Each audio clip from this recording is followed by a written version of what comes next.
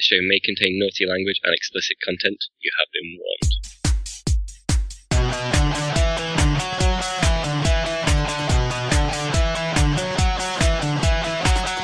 Welcome to Facehammer, an Age of Sigmar podcast. Bringing you product reviews, news from the UK tournament scene, as well as some pro hobby tips. So stay tuned and get ready for some hammer to your face. Welcome to Facehammer episode 39. It's me, Rustaface, and I'm joined by the B Dizzle and the T Dizzle. How you doing, guys? Hello, hello. I thought it was Tay Ray now. Oh yeah, Tay Ray. Yeah, I didn't know if you'd like that. No, I'm not a fan. No, I could tell. But we might go into that on the South Coast show if we do one in more detail. The people that know. The people that don't know. Les knows, but he's not here. So Les always knows. He knows it all. So welcome to the show. It's we're gonna do a bit of a random show. We're not going to go into detail on South Coast or Heat 2, as we know we haven't covered that yet, but that's not a problem. So this show, we're going to talk about a few new releases and stuff, and a little bit about our hobby, what we've been up to. And we're also going to talk a little bit more about the Blades of Khorne faction, because Terry's taken them to an event and he's got some thoughts, and also Byron's new hobby project might be corny and spiky, and people who follow us on Twitter would have seen some quite awesome pictures and stuff going on, and maybe if they've been on the Twitch stream as well, isn't it? So yeah, I've seen some sometimes in focus. some blurry photos of it's like your corny like bits. Spoiler shots, but the model's been out for years. Yeah, it's like, oh my god, what is this blurry picture of this pink thing? So okay then, so to start, I think we should probably just talk a little bit about new releases, because there's been a new product release which is quite cool. It's Warhammer Skirmish. So have you guys had a chance to look at this yet? I've had no look at it at all. No. Nothing. I've played a game or two. So Warhammer Skirmish is basically rules for playing small point Age of Sigmar games. And this kind of thing would be really cool if you're running a store or you're trying to do like a campaign in a day kind of thing. It's really quite cool for that. You basically get a smallish army of guys. I think it's about 50 points. The points aren't the same as the match play points in General's Handbook. To give you an idea, a Borant Ghoul King is like 24 points. So what would you say 50 is the equivalent then? Is that 500? What? Where? No, it's like you get not a lot. So, for example, there's the 4 Grand Alliances. You've got to have a hero. And say, for example, Demons of Khorne, Bloodletters are 2 points a model. The Herald of Khorne is 16. The Blood Throne's 24, and Blood Crushers are 11. A lot of the stuff isn't in the book, so it's not like you can't take Skull Cannons, you can't take Bloodthirsters, for obvious reasons. But what you could take is, you could take like 10 Bloodletters, which would cost you 20 points, and then a Bloodmaster would be 36, and then, you could take like a couple Blood Crushers, so that's going to be your 50 points. So I can pretend that I'm playing a skirmish army with my current very small selection of pink Bloodletters. Yeah, and that's nice. Exactly what you could be doing. And with the campaign, what happens when you... as you're playing in the campaign, there's some special missions, and then you get like rewards at the end, and you get more renown, is what they call it, not points, and then you can buy more stuff, and you play through it like that, and you can play a bunch of games in a day. It's it's £5, and even if you just bought it and you and your mates played over a week on like a day whilst getting drunk, it would be well worth it. It'd just be a nice little day and if you're starting a new army, it's perfect, because you can literally go, I'm going to paint a few bits for my army and then play with them, and actually, I played with my Bloodbound. I played a little game. My army was not very good. Stormcast seemed to be pretty good in skirmish, just to let people know. Is that Stormcast or Judicators? Judicators and Relictors are pretty good at in skirmish, to be honest. I basically played with an aspiring Deathbringer, and then some Blood Warriors, one Wrathmonger, one Skull Reaper, and that was about it. So it wasn't a lot. I got pretty tanked by Judicator Primes firing their D6 shot bow. That seems like a bit of a bargain at that point level, doesn't it? Yeah, but they're 6 points for a Judicator. Now the way it works is you can only have one unit of each thing. They're all individual in the game, like they're all individually activated, individually moved. They don't have to stay in coherency. You can't take 3 Judicator Primes. Exactly. So you can only have one, and if you need like 10 guys for a certain thing, you know, if it's like every 5 could have a weapon, then you can't. You could take 6 guys and 2 of them could have a weapon, but you couldn't take like, you know, like 2 guys both with a special weapon or something like that. Yeah. Banners and Command have like a bubble around them, like a 6-inch bubble, so you can still use those abilities, but they don't. Some of them don't do anything, like the healing doesn't do anything. You can't summon. You can have wizards. So, but obviously, if you Mystic Shield something, it's one model. If you, but Bolt's quite powerful but it's really cool. They've also released, and you'll probably be quite excited about this, Byron, the double stacked Garden of Moor, which is the Sigmarite Mausoleum. Have you seen that? Yeah, it's awesome. So it's the most love awesome kit. Re-released, get double the amount in the box, and perfect for skirmish. Absolutely perfect. And they've also done a Soulblight Necropolis battle mat. Have you seen that? I have, yes. It's awesome. That's like a 4 foot by 4 foot. I think it's neoprene, you know, like the wetsuit material mat. Yeah. And obviously with the Mausoleum. And they've released some box sets as well. So there's like they're so sweet. They're really cool, aren't they? Cute.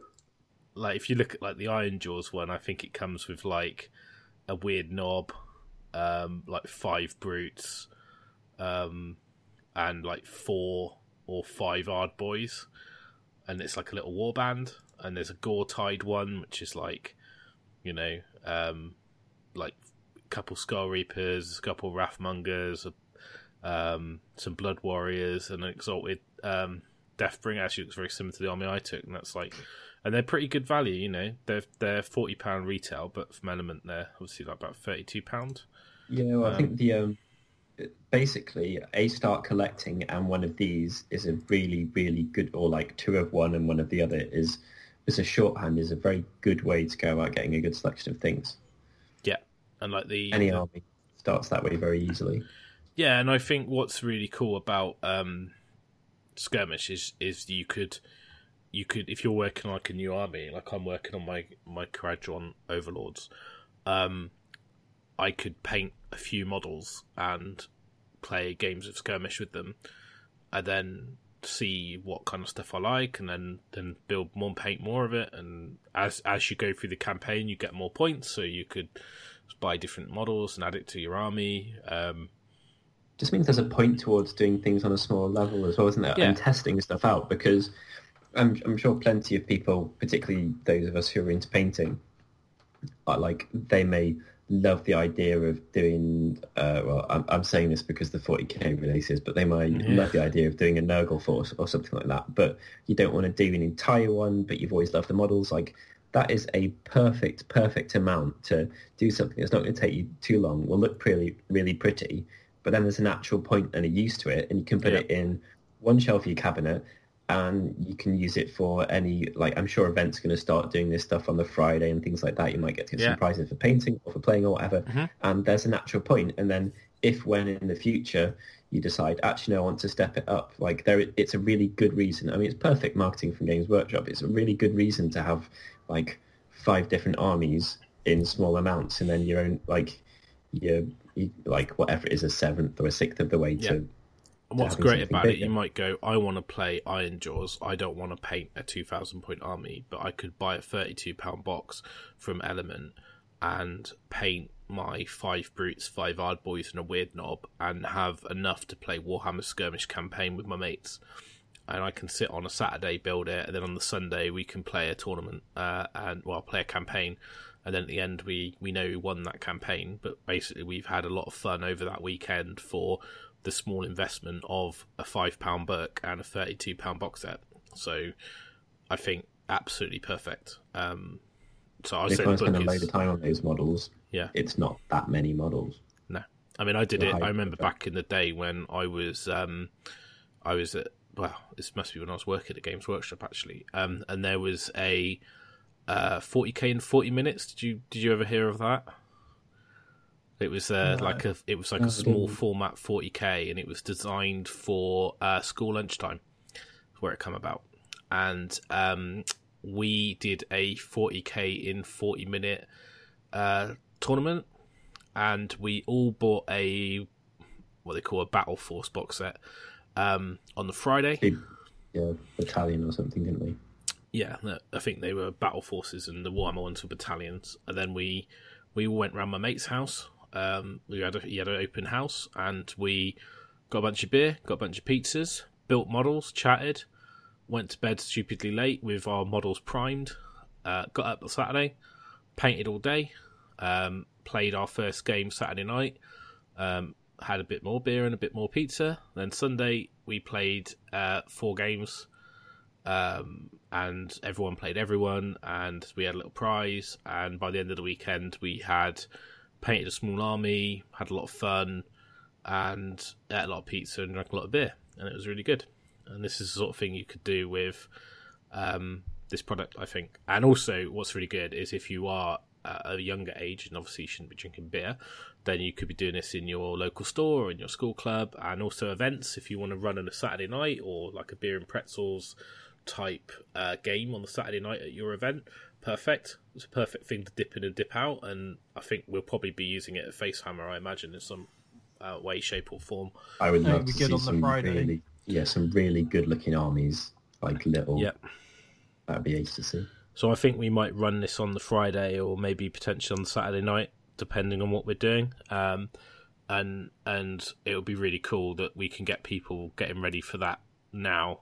So when the pack goes up shortly, we can advertise that. But I just thought it was a really cool thing they've done, and it's a nice little gateway drug into Age of Sigmar, which I think is awesome.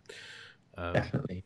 I think what's really good about it is they've almost said, we're not just going to do a White Dwarf article or, do something in stores. We're just going to actually almost make it as an official thing, as a way to play. One of their their kind of coined ways to play. If you walk into, Dave, the owner's hobby train shop, he's not going to know anything about that. He's not going to be running a campaign. No. But there is a box, and there's a £6 book or whatever it is that goes with that box, and you're done. It's amazing, and it requires people to not think, and it helps people have fun, which is the way to do things, really. Yeah, and you'll get loads of entertainment out of it. If you've already got armies, you don't even need to buy models. You can just pick up your old, whatever you've got lying around and do it. But I mean, if you wanted to do, you're thinking, I'd quite like to do it, like a little, even if you've got Silver Tower, I think you can use those models to do a small war. That's a very good idea. Pick up the book, pick up that, share it with your mate, done. Yeah, it's like if you've been playing Silver Tower and you think, do you know what, I might actually want to give Age of Sigmar a go, but I've only bought Silver Tower or the other one, Warhammer Quest version, something over Hammerfall, whatever it's called. You might go, well, actually, I just want to play that. With Nurgle, you can take Gutrot Spume and Putrid Blight Kings.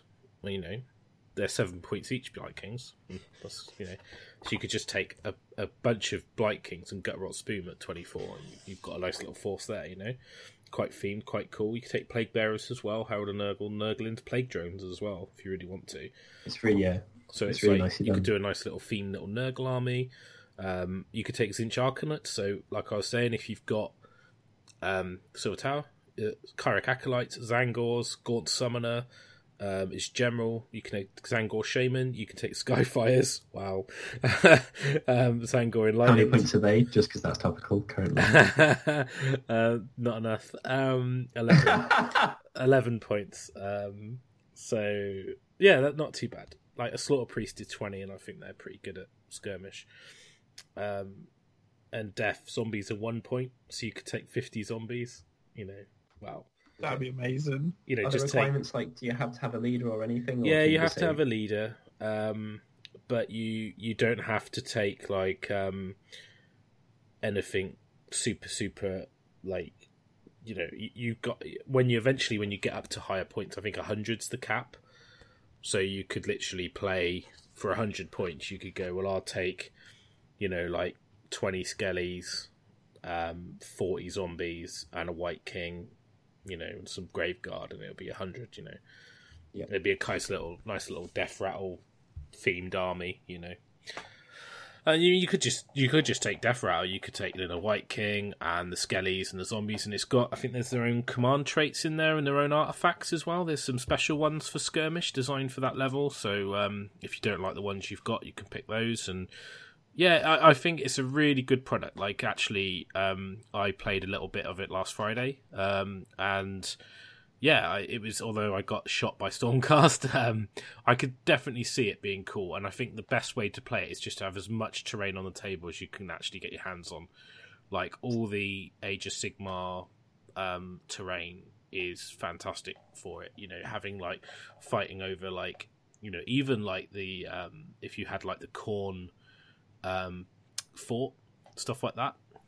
Lots of scatter terrain, and just literally just pack the whole table with it, and it'd be really, really fun because everyone's an individual, and you'll be like, oh, this guy's going to run up over this wall, or he's going to climb up here, and you could you could get your wizard standing in the Oculus, just throwing fireballs out when people like having to run up the wall to get to him, and yeah, really cool. I think definitely if you're having want to have a bit of a get together with your mates, it'd be a perfect thing to pick up for the day. I think it would be a really, really good day out. Send us pictures. Yeah, let us know. Let us know if you play skirmish, and tell us your broken combos. How many Skyfires did you take, and how many people did you make cry? I have one of the things I do like is the pink horror for 3 points. Obviously, that seems really dumb. Being a wizard, so you just take like 10 for 30 points, and yeah, but only one's a wizard. Only one's a wizard because they're one unit. Right. Okay. So you just take one, and he's not. You just take one on his own. Just your mixed chaos wizard army, just 3 points. There's your wizard covered. Yeah, that's amazing. And you could even do the you could do some real shenanigans, I think, with some of the stuff you could take. But I think that's the fun. That's part of the fun, I wrote a little Kharadron skirmish army, which I'd quite like to play with, but I have to get some friends around, I think. Get some beers on, play some skirmish. Sounds good. So I suppose we should talk about it, because it's everywhere and it's amazing. Even though this is an Age of Sigmar podcast. That 40k looks alright. 40k looks pretty good, doesn't it? It's like, oh, we did this Age of Sigmar thing. We learnt a lot from it, and we're going to improve on it. Everything from it. Yeah. I've completely stayed away from any rules at all. I haven't got a clue what the game is like, but the models look cool. The models are cool. The new box set, I think they went up today. The Nurgle models, and even the Space Marines. I love the. There's like a unit. What are they called? They're called Hellblaster Squad, and they've got like extended barrel plasma guns, and they just look badass. I really like the Lord of Contagion. I think he looks absolutely Is that the awesome Typhus looking dude? Yeah, the guy with the big beast. axe. It's just like, look at that model. I think you could just do a tiny bit of work and slot him in as a Nurgle Lord into an AOS army. You probably could change the axe head. Just the axe head, take out the little chain wheels. All that Nurgle stuff is just screaming outfit, and it's Nurgle, so converting wise, it's very easy to wrap something in tentacles or hide something behind slime or whatever it is you want to do. I think it's his back banner that I like the most. Yeah. They've really leaned into the Horn style stuff that was sort of on the Magoth Lords and the Blight Kings. Yeah. They really are liking those horns. The Plague Bearer dude wearing a lab coat's pretty pretty cool. Yeah, I wasn't sure on the Poxwalkers. They look a bit weird. I think a little bit of work. Normal Plague Bearer heads, you could slot them into an AOS Plague Bearer unit, and they just look really cool. Yeah, some of them definitely, because they don't have any kind of futuristic stuff on them. Have you seen the one that's in like the GIMP suit? Yes. I'm sure I saw them all earlier. He's got like a little rubber GIMP suit on. That's amazing. He's and obviously got the guy in the big lab coat. So definitely some fun being had with those models, I think. So, and there's like the book, and they've got like the little compendium books that are coming out, and like they've got like the Index Xenos and the Index Chaos, and they've got like combat gauges and tactical objective cards. It's not the original gangster. It's not quite as swag. It looks a lot less heavy expensive metal with a neck piece. It's probably less of a weapon, less of a weight, and less of a price. I imagine so. But that there is definitely the swag factor of the Age of Sigmar combat gauge is still does it for me. Even like command dice. Don't know anything about the game, but black and green dice, and they look cool. 40k, I'm really excited to give it a go because I've played it in the past, and I think if they're going to simplify it, like I had a moment this year when I was looking at doing a Genestealer cult army for a small campaign, and I picked up the book off eBay, the limited edition one, and I looked at the rules, and I just went, no, too much, can't get into this. It's just too, and even like I could get into it, but it was going to require more effort than I was willing to put in for something I didn't want to play as my main game. It's return on investment, isn't it? Yeah, exactly. What's your hobby ROI? Yeah. It's like, what do I want out of this for the time I'm going to put in? And I was just like, I'm not willing to commit to it. It's too much. But yeah, 40k looks amazing. I'm sure there's going to be tons of it this year. So I know some guys have started up a 40k podcast. So if you are interested, based on Andy Talbot, Gary Hennessy, and Chris Tomlin of Black Sun and Age of Sigmar. Those guys have done obviously podcasts, so they're veterans and they are top guys, and they're doing a 40k podcast, which we will link in the show notes. I would highly recommend to support those guys because they're obviously part of the Age of Sigmar community, and if we can support them with their podcast, that's cool. I'm sure there's some others out there that are going to spring up. But yeah, I'd say that's probably the one I would go to listen to first if I wanted to sort of get into 40k, and it'd be quite cool because they're obviously going to have the viewpoint of Age of Sigmar players getting into 40k. So it's very funny listening to them try to use the appropriate words, verbiage. Yeah, because it's rend or AP or yeah, it's they did pretty well actually. I was surprised, although when Gary had half a cider, things got a little bit more loosey goosey. Oh, that's cool. I think that adds to the charm, though, doesn't it? It does, definitely. So I mean, I haven't listened yet, but they've got one show out, is it? Yeah, just the one. Yeah, just the one. So I might give it a listen. I'll give it a listen tomorrow. I think if you're, if you're looking at, you're interested in 40k and you're thinking, yeah, it's cool, then I would definitely check that out. We're probably not going to do anything like that on our show because we don't play 40k. Never say never, but we're paint and model and talk about that. That's generic, isn't it? That's got universal crossover appeal. Yeah, and we should probably move on for new releases because we've talked a bit about that. So yeah, it's a bit unusual, isn't it?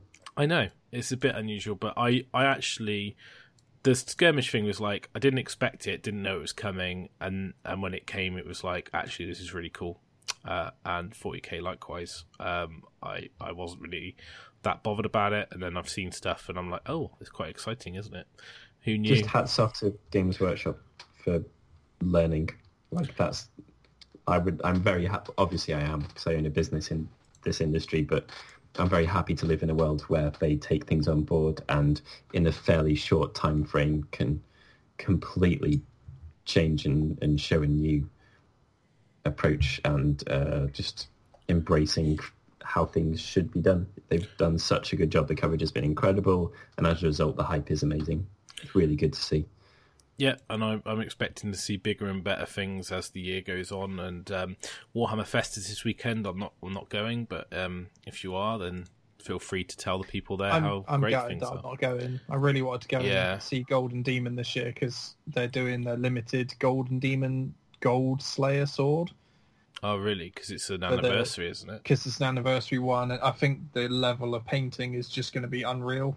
Yeah, I bet. I mean, like, you're never going to get that golden sword again, are you? So I might be able to get in down on the Sunday. I don't know, because I'm away this weekend, so that's why I'm not going to Warhammer Fest. But I might be able to get down for the Sunday. Yeah, it does look amazing, I think. Yeah.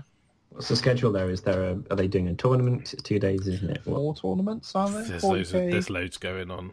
Really? If I'm honest, they've one for each system. There's a Blood Bowl one, there's a Age Sigmar one, there's a 40k one. Are they 2 days, or is it turn up on a day? Or don't know.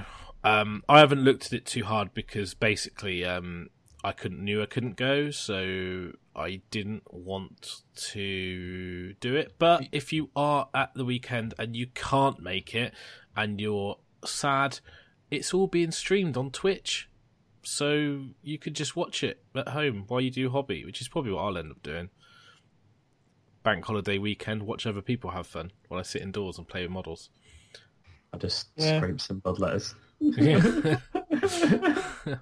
Speaking of which, that's probably a good segue. So our show today, obviously we're going to talk about Khorne, but I think we need to talk a little about hobby. So Byron, what hobby have you been up to? Okay, so obviously I've disappeared for a while, and I've come back, and I wanted to start something entirely new, entirely different, and that's it really. And I did my normal thing of scattershotting and trying to think up 17,000 different armies and plan one that was going to be all Golden Demon level stuff, and I did the normal toing and froing, and actually what I decided to do was I would write some articles about how I should go about doing things. So they should be coming out fairly soon. But I had a debate about continuing with my order, but kind of they're very hampered by the lack of battle line, and that it's not an Age of Sigmar army. I don't need them. I don't mean the models. I love the models. I will always love those models.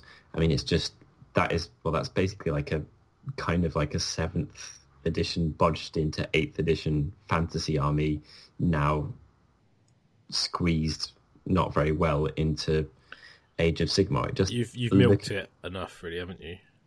Well, it just doesn't fit. It doesn't. It's not made with playing this game in mind. So just got to let it go and move on.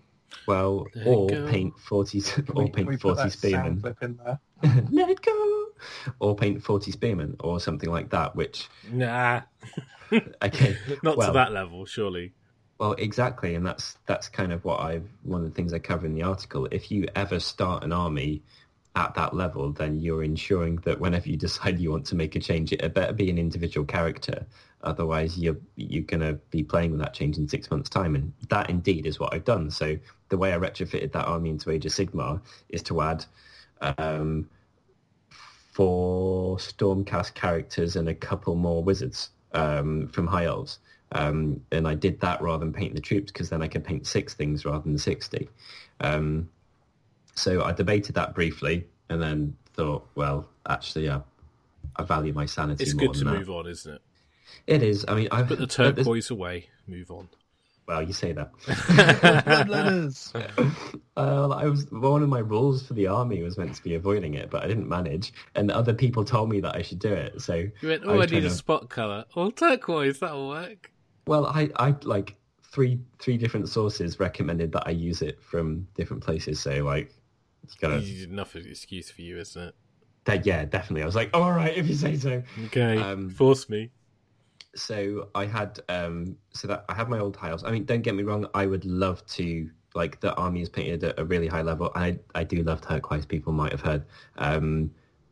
I would dearly like to bring them out for an event. It'd have to be one where I didn't care about.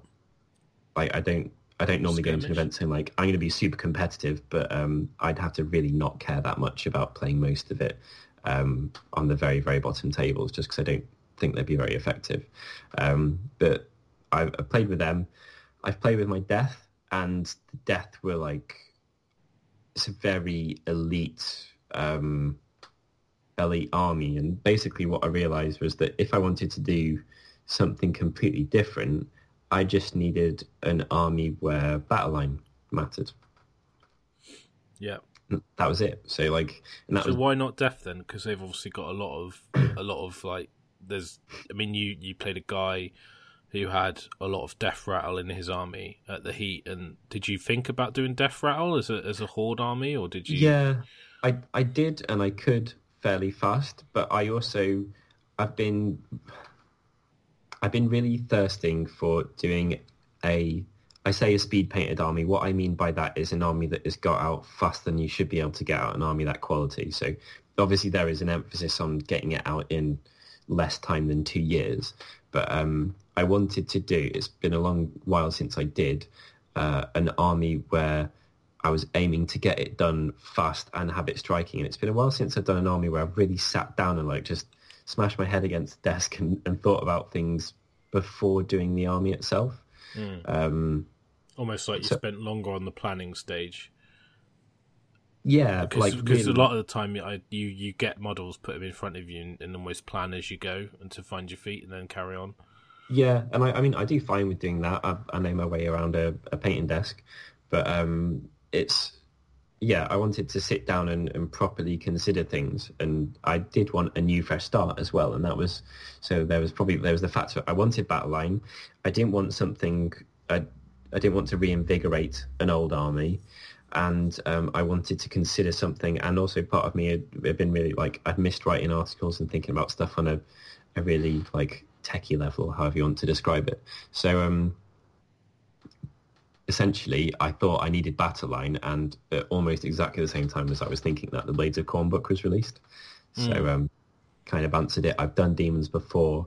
I like Bloodletters, and I wanted to play something that played a little bit differently. So the battle line does that, and also visually that would ensure that they look different. And there are a lot of options in that book, and I was quite excited about it. So that's always the best place to start with an army, is be excited, right? Yeah, I've said that throughout. Like, there's no point painting stuff you don't care about. So, I mean, I might not care. What if it's really good and you just want to win? Well, then you'll probably paint more than 5. You'll probably paint more than 5 Blood Warriors if that's the case. Or none, and just paint 27 Skyfires. So Khorne then? You decided you were going to do Khorne. Yeah. And it was mostly like a gaming as well as a painting decision? It wasn't just... Yeah, it's absolutely both, like pretty much hand in hand. Don't get me wrong, I'm not going to play with something I think looks shite, and I'm not going to... something that plays badly. Yeah, that I could be doing my high elves if that was the case. Angels, what? I didn't know that bad, come on. They're not that bad. So I've already got some of them as well. But I didn't... Also, this kind of rounds it out. I've now got an Order army, a Destruction army, I've got a Death army, and I'm about to have a Chaos army, so I get to take that. Cool. I'm thinking of downsizing, but that's another thing. So yeah, I've settled on Khorne, and I kind of to and froed between lists. Like I didn't know exactly where I'd be. My first stop was to listen to the podcast. I listened to it a few times and got some ideas there, and I kind of came out of that with a starting point. And I was still very much in the speed painting frame of mind when I originally started. So that was... And also, I think visually this army would look awesome, and I will do it at some point. And I saw an army that looked like it may be at Heat 1, which was a Murder Host Council, I've called it. So it was 4 units of Bloodletters, 2 30s, 2 10s, a Skullmaster, and 3 Bloodthirsters, and that's 2 battalions in there. That's the Murder Host and the Council of Blood. And there's you could display that as 30 Bloodletters, 20 Bloodletters, and each of them would have a Bloodthirster standing behind them. And then you'd have your 1 Skullmaster in the middle, and it would look amazing. Is that the list you're going for? No. Okay. No. So I thought I will do that at some stage because my God, do I want to represent that on a table? It just looked fantastic. It only has 1 thing of middle height, the Skullmaster, and it possibly doesn't quite have enough variety in it. I mean, it's just 2 things, right? Bloodletters and Thirsters, so... Yeah, exactly. It would be extremely fast to paint. It'd be cool. Yeah, and don't get me wrong, I'm sure there would be some games where your Bloodthirster's got to wreck the world. Incidentally, in the list, I had 2 Wrath of Khorns and an Insensate Rage one. Came out exactly 2,000 points and 2 drops. Internet Rage. Bloodthirster Internet Rage, I like it. Mm-hmm. So, before we get into your list then, let's talk about your colour scheme and why and what you're doing. And just go through that, and then we'll talk about the list that you're going to paint first. Because obviously when you paint an army, you don't just go, this is my one list, paint it, move on. You'll probably do different armies for different events and add extra models, as what we were talking about earlier. But you obviously start somewhere. So, first thing, colour scheme then, what are you doing? Tell us about it. I did test models. That's fairly important, I guess. I did a yellow and purple accented one, which everyone told me was a mental idea, but then quite a few people liked how it looked. I tried out something a bit high concept, which was kind of a metallic base coat with the new, it's the Forge World. Is it Angron Red? The Forge World one? Yeah, with that glazed over it, which looked pretty good. But if I was going for absolute speed, that would be the one that I do, because you could do something like super effective, incredibly, incredibly fast. And if you were going to go for absolute min-maxing visual appeal and time efficiency, that would have been the way to go. But the one I stuck with was probably, I don't know if it or your yellow was the weirdest, but was a purple scheme, and I scraped the eyes off the Bloodletter as well, which I wanted things to look really alien. I think demons look their best when they're most demony and kind of all naked and weird and almost kind of underwatery in how they look. They just look like something that's from another planet, which is what you're after.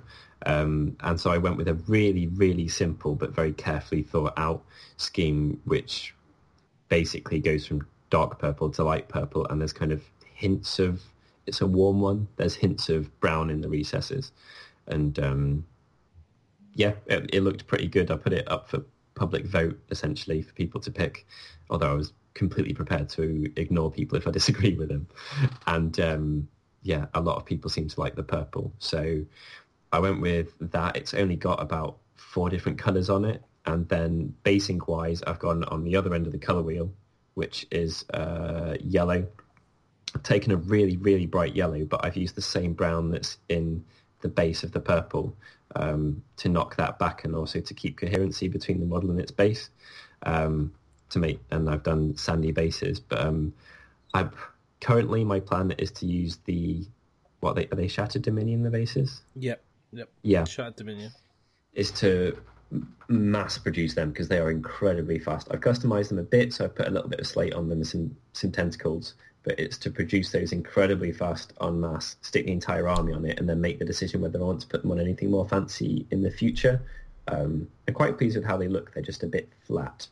It's weird, isn't it, since Age of Sigmar come out and people have been rebasing armies, how now sometimes when you plan the project you go, I might do something else for the basing, but this will do for now, and I might rebase them later. And it's almost become an acceptable thing because we're so used to it now.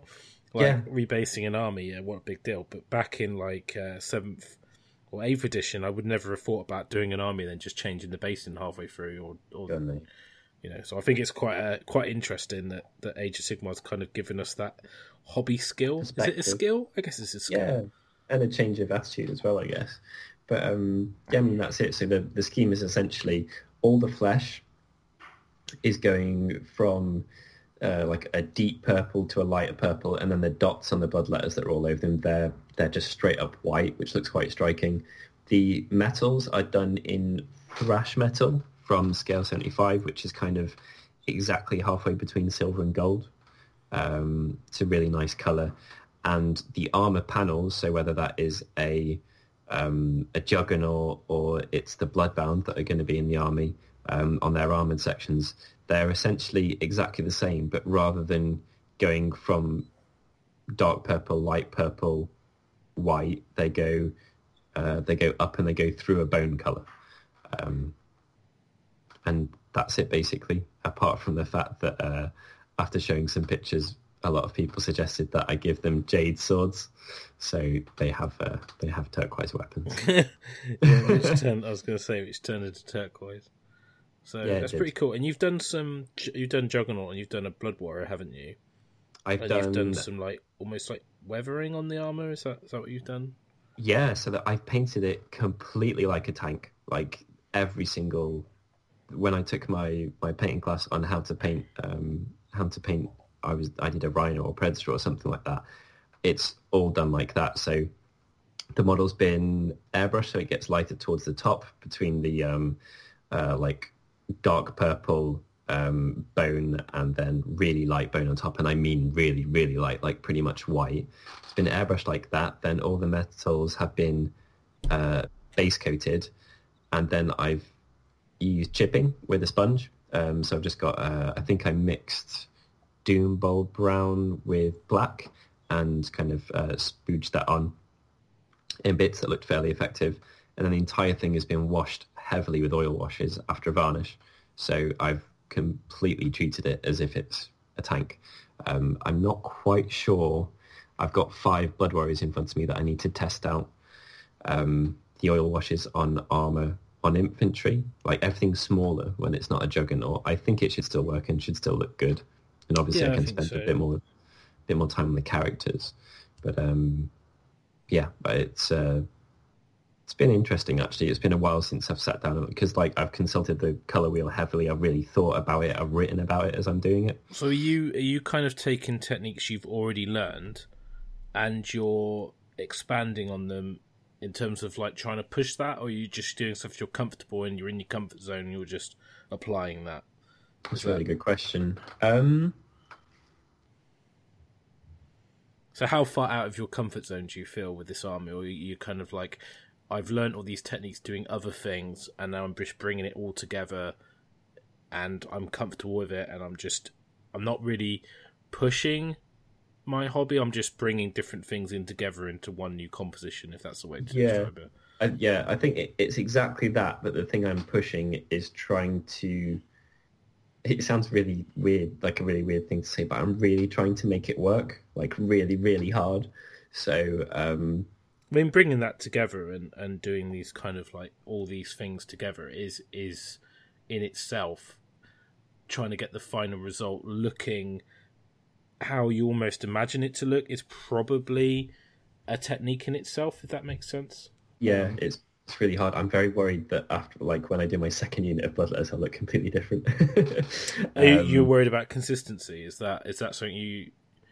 Because I know before, like, it's something that's quite hard to achieve with armies, and it makes quite a big impact, doesn't it, to the overall It does. look. I mean, I've got a very, very small amount of paints that I'm using, which helps, and because there's going to be at least 60 Bloodletters in it, I can kind of just mix them all together, so that through mass repetition and the fact that they've all got really bright white heads and spots of white on them, they're trying to trick people into making them look exactly uniform. I think that'll work. The thing I'm really pushing is just I'm trying to approach it like almost academically, I guess, like thinking really about it. So all the techniques I've used before, I've not necessarily used them on the type of models at all. So I'm using like tank painting techniques on the shoulder pads of fantasy infantry, which is a bit odd. But it's stuff I've not touched for a while, definitely, actually, because it's all it's going back to kind of doing a load of stages and then glazing the entire thing to knock it back and then doing highlights afterwards. Or it could just be that I've not painted simple models in ages.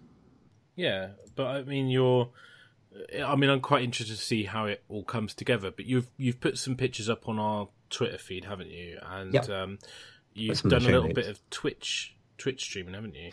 Yeah, I tested that out for the first time the other day.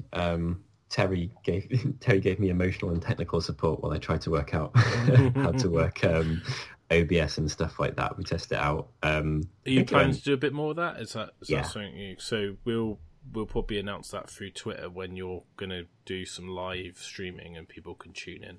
Yeah, definitely. I'll try it, and I'll try and have it scheduled earlier in the week. That might not always happen. So, like, ideally, I'd say I'll put out a tweet on the weekend saying, like, this Wednesday I'm going to be, if there's any one thing in particular that I'm looking to do. So, for instance, I've got oil washes to do on the Bloodbound that I did over the weekend, and people are always asking about that. So, ideally, I'd say, like, I put out a tweet and say, like, okay, this Thursday night I'm doing this, or next Wednesday or whatever. So I'm going to try and do it like that. It might realistically be that I say, like, half an hour before I do it, this is going to happen in half an hour, tune in.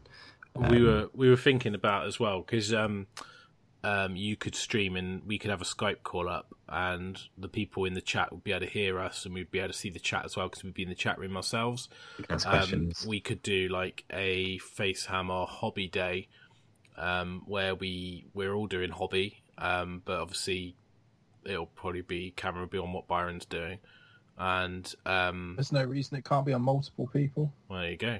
We could do that, and then we could share what we're doing, and people could ask us questions and share what they're doing, and it would just be a cool along at home. A cool thing, yeah. And people can ask us for advice or tips, and we can just hang out and chat. And I think we might try and arrange that and do that a bit more kind of structured. But let us know if people are interested, then we'll sort of try and get that together. So.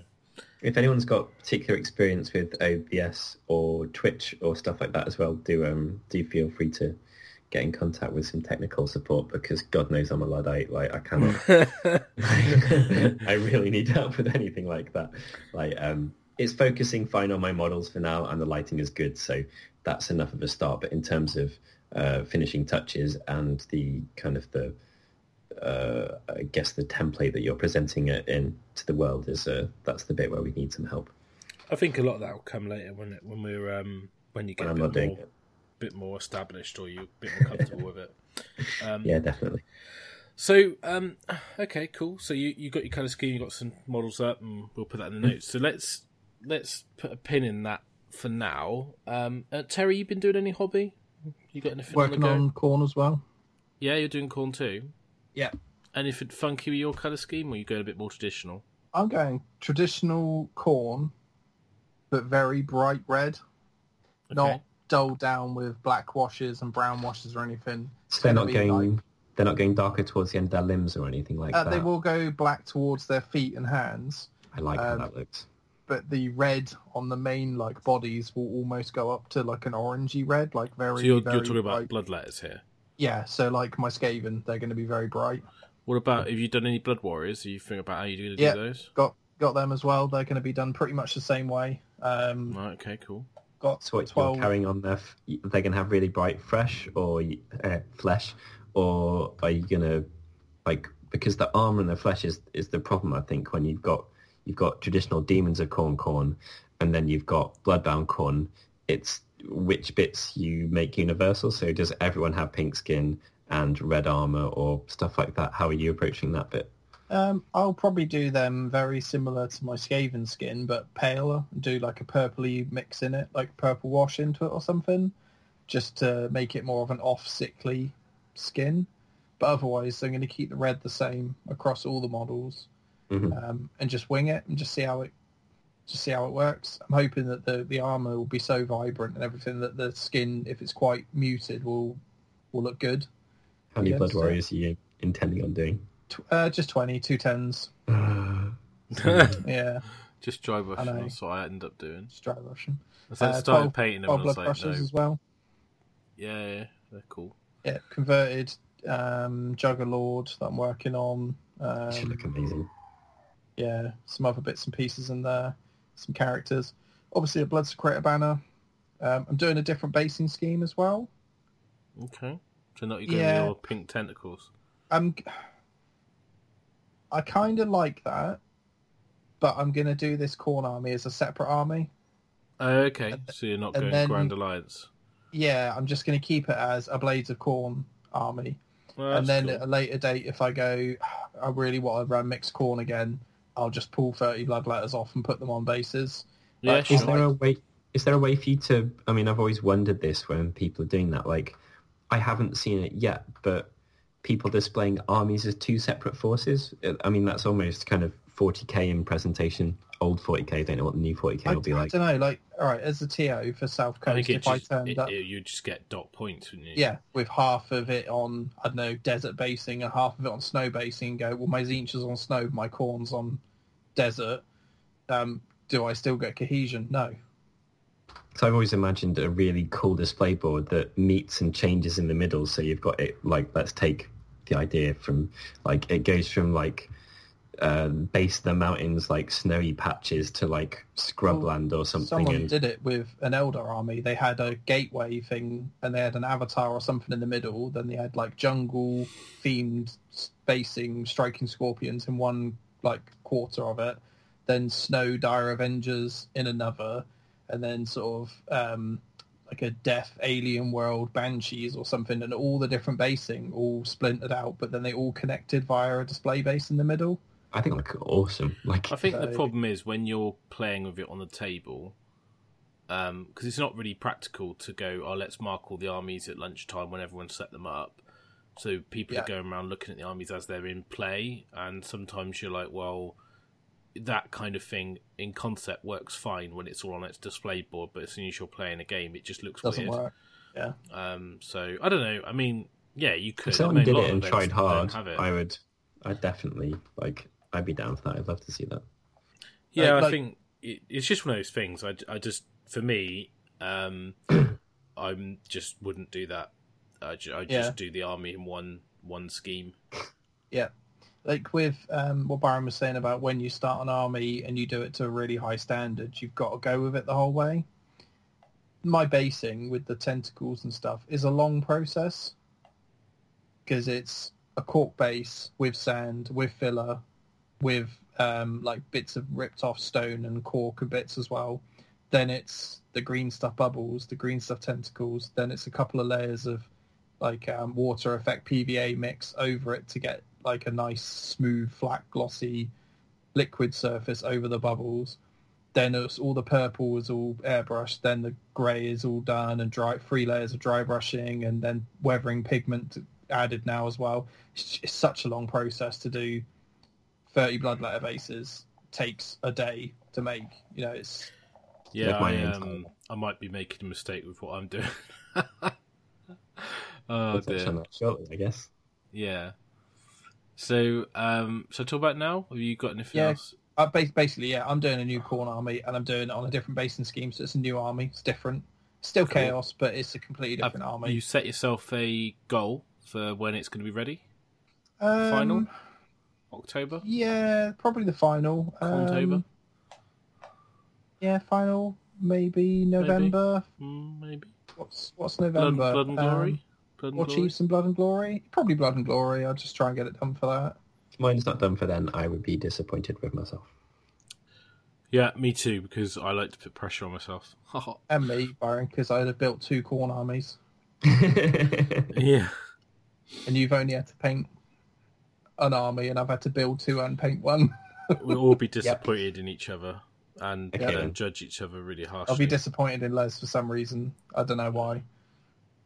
Probably because he'll be moving or something. He'll be moving house. So, I suppose I should talk about my hobby, because I haven't done a lot for a long time, but I'm starting. You've done hobby procrastinating, and you've done hobby research, and hobby purchasing, and hobby testing. So you can make it sound like you've done a lot more than you have. Okay. Go for it.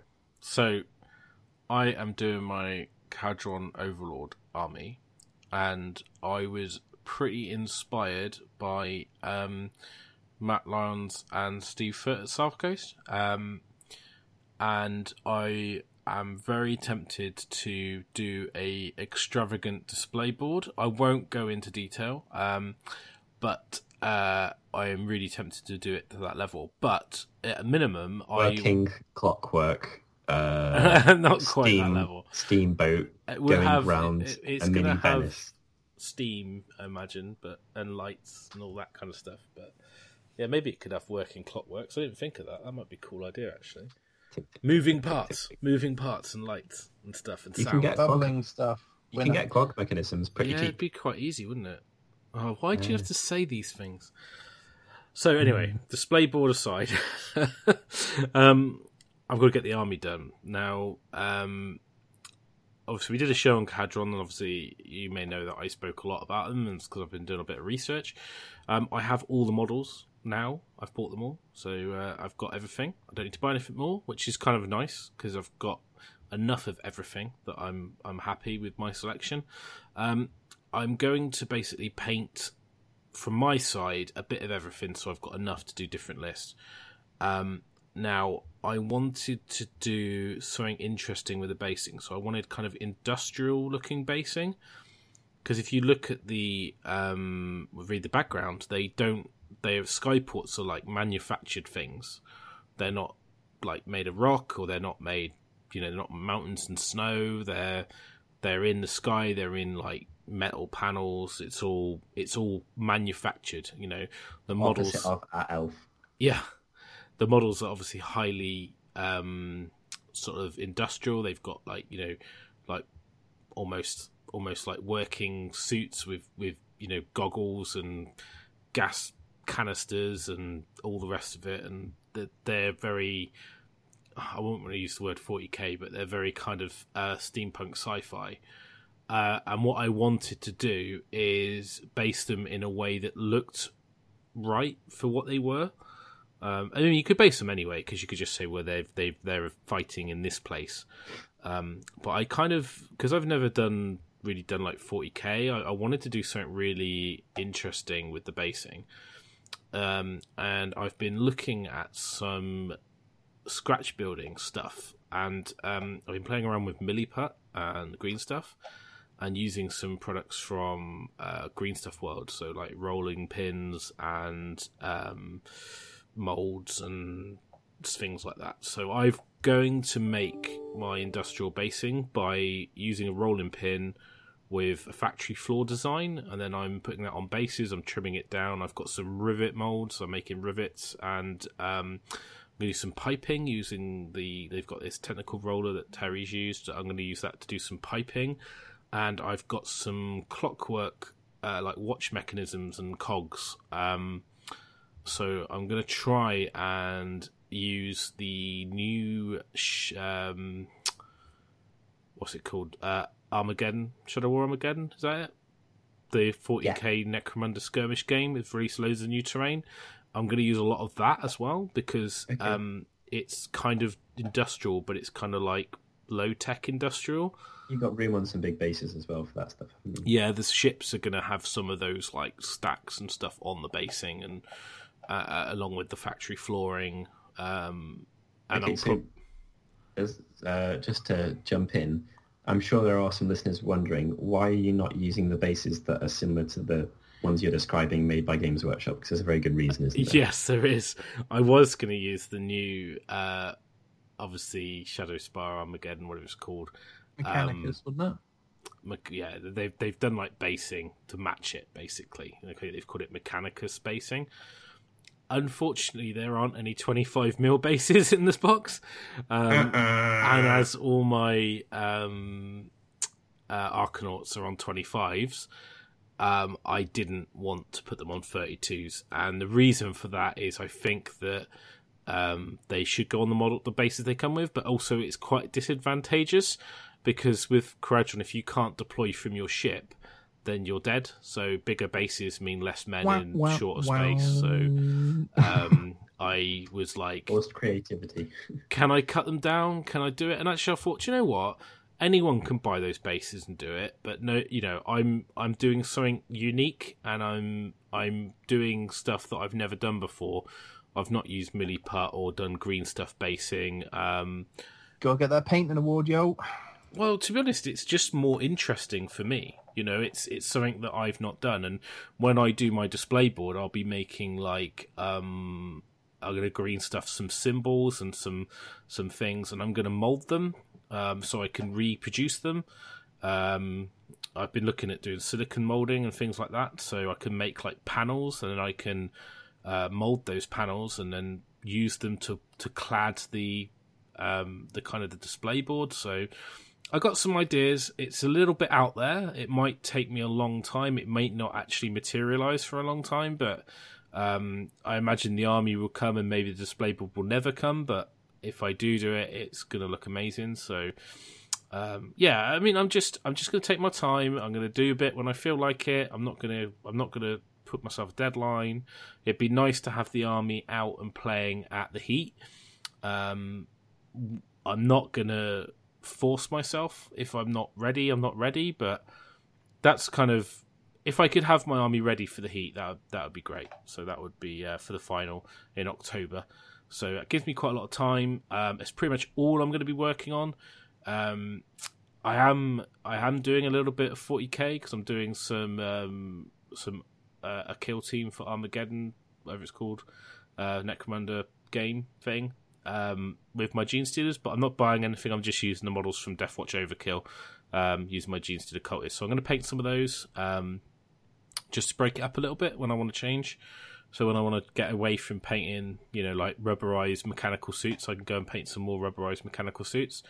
So it doesn't really work, does it? But I think, I'm quite excited about it. I'm having a wobble on my Skyport. So I am.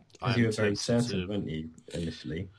Yeah. The more I think about it, the more I'm kind of leaning to doing a Skyport, which is less reliant on one or two combos and more about being a bit more all round. And I think Barak Mornar is quite cool. I quite like the idea that they're like shady dealer pirates. So I might renege on Barak Urbaz. The thing about that appeals to me about Barak Urbaz is the colour scheme is interesting, and it's quite different. So it's like mauvey purple suits with green metallic armour. So it's very unusual. Whereas like Barak Mornar, I think, is like a dark blue and a cream, which is obviously a bit more traditional. The sort of stuff I've painted before. Make them look a bit more evil by oiling and grinding them up, though, to kind of fit with their. I would definitely point the. I would definitely do something with the colour palette to move them into a darker spectrum, and make them look a little bit more sinister, because I think they want to look like, I'm not really sure I can trust these guys. I would like to try and capture that. Yeah, and I think that's kind of the appeal, and I think it would be quite nice if when I did my display board, if I can try and I could have like a little dodgy deal going down a back street or something, and things like that. So I don't know. I think I need to just have a little bit more of a think about it. I've got loads of building to do, so I'm not in any like massive rush to fix that down. I might do a couple test models and see which one really jumps out at me.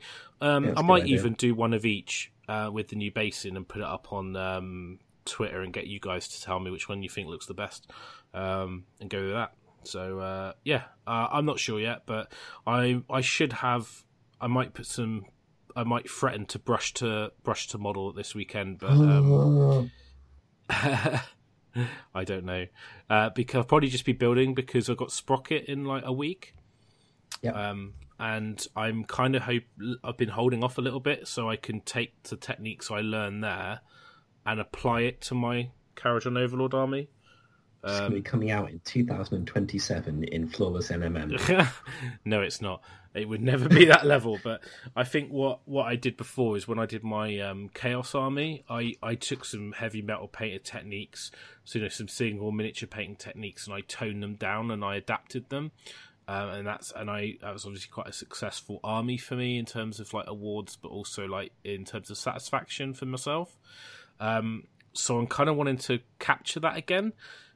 So I'm I'm kind of thinking I might hold off a little bit and just see what I can learn on that weekend and apply to my army. So, yeah, but I mean, the best thing for me is I'm actually thinking about hobby again, doing a bit. So, because I've been in a bit of a dry spell recently. And have a weekend where we're all in the same physical space for 2 days straight as well, which means that even if directly the Sprocket thing doesn't influence it, we're still going to be having a hardcore hobby 48 hours, which may well lead to some ideas or just like chats that are kind of along those lines anyway. Yeah, I just hope I come away from the event pumped for hobby. Yeah. I might look at taking a week off, sharpish, and just strapping myself down to my painting desk for a week, but I'm not sure. So that's me, basically. So that's cool. what I've been up to. Whenever I hear about the Overlords, I think of do you know the Albed from Final Fantasy X? No. Yeah. I know exactly Final what you mean. Fantasy. If we go for a break, I'll send you a link, and you'll just be like, "Yep." They are so incredibly similar. Like in terms of the theme and like even the slightly piratey bit and the goggles and stuff like that. They're yeah. Cool. Well, I think then what we'll do is we will have a break, and we'll come back and we will talk about Blades of Khorne lists and Terry's findings from South Coast, and just talk a little bit of tactics, really. So we'll come back and do a bit more gaming content. But yeah, hopefully you guys will join us for the second half of the show, and we'll see you in a few minutes. Facehammer is sponsored by Element Games. So for great customer service, all the latest Age of Sigmar releases at 20% off, and all your hobby needs, go to www.elementgames.co.uk. To support us directly, click through the banner on our website and let them know that you came from us.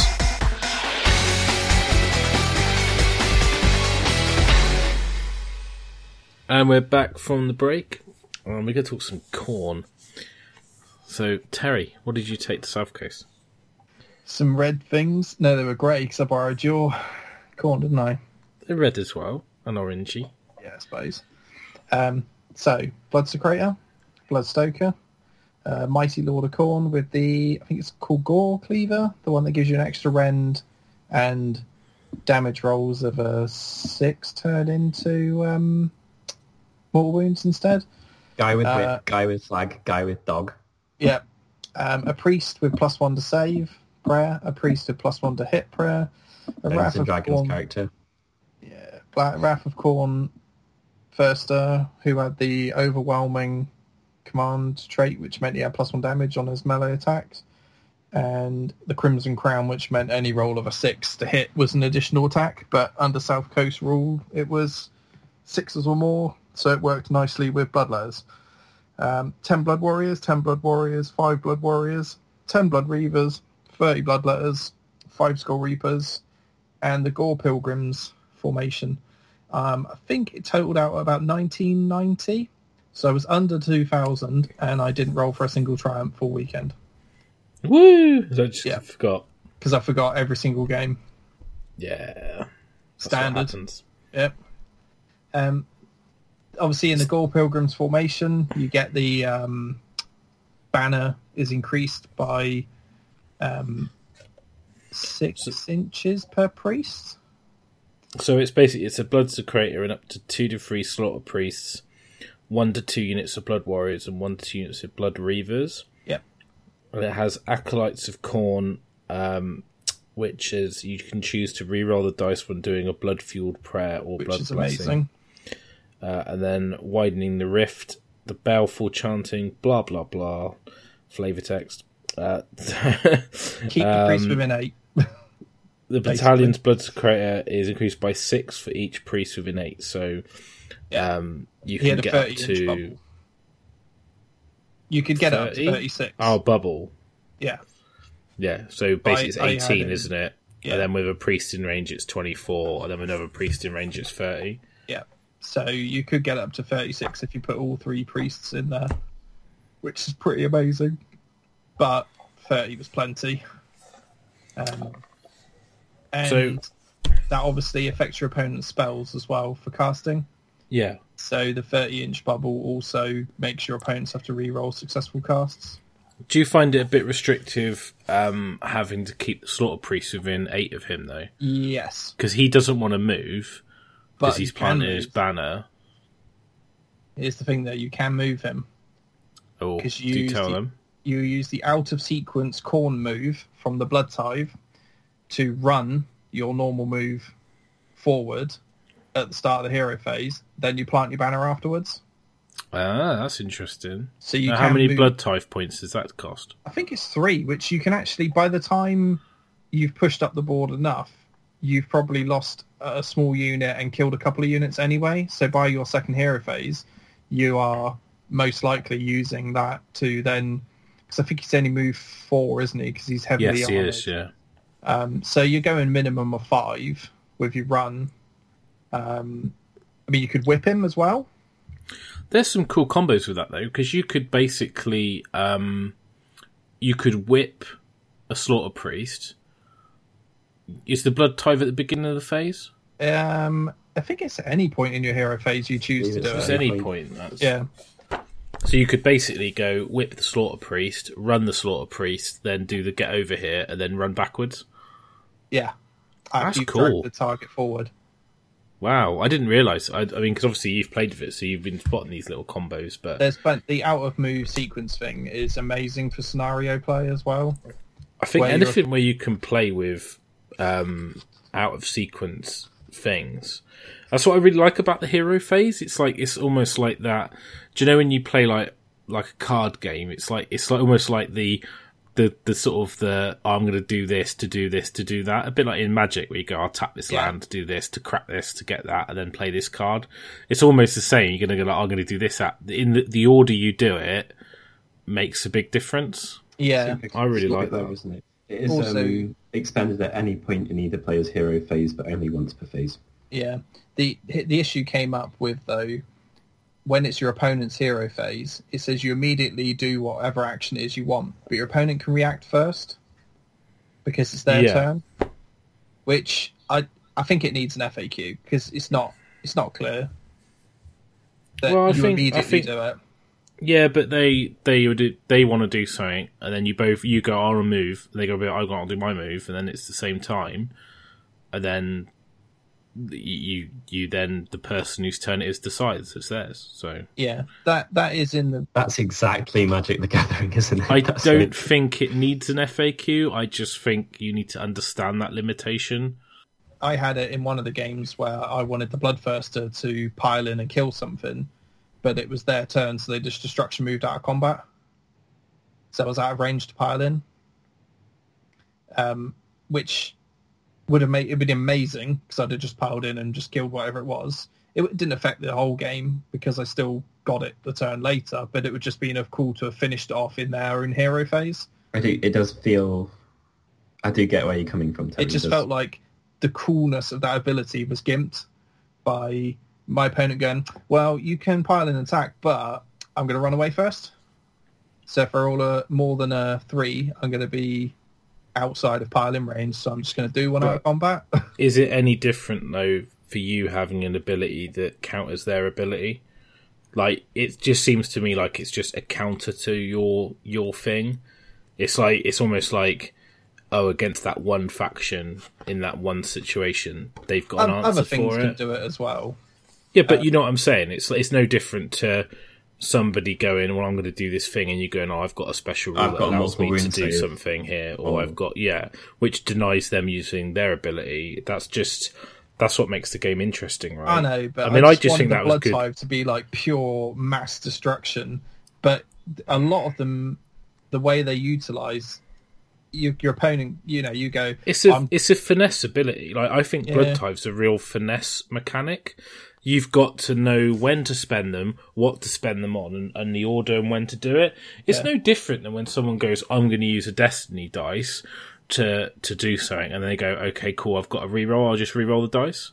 Yeah. And it's like, and then you've undone the Destiny thing of moving that dice to a particular value, because they just make you reroll it.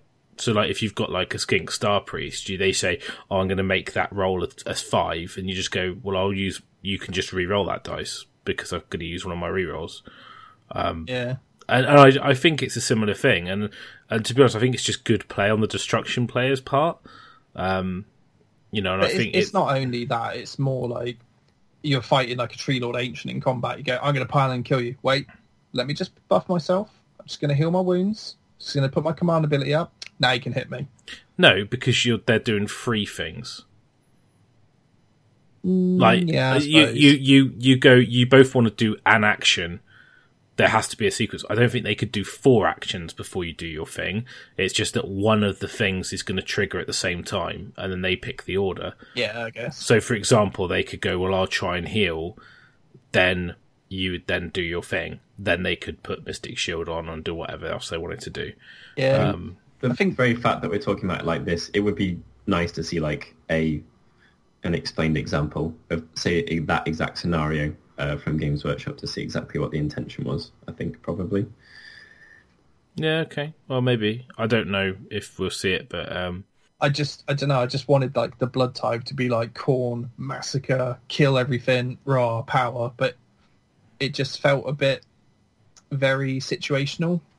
A lot of abilities are, though, aren't they? Even a lot of traits, I just wanted more out of it. I just wanted to murder everything. That's the problem. Like you're playing if it was that broken, murder everything. Yeah, but if it was that broken, like it would just be OP. Oh yeah, it's far from OP. It's nowhere near as powerful as Tzeentch Faint Dice. Okay, so here's a question then: the Blood Tithe and being having Khorne allegiance. Do you think it is better than just being Chaos? Oh, I don't know. Cunning Deceiver's pretty strong at the moment with the shooting that's floating around. Don't you think the artifacts are really good, though? The artifacts are amazing. They are. I mean, I think the Blood Tithe is really good.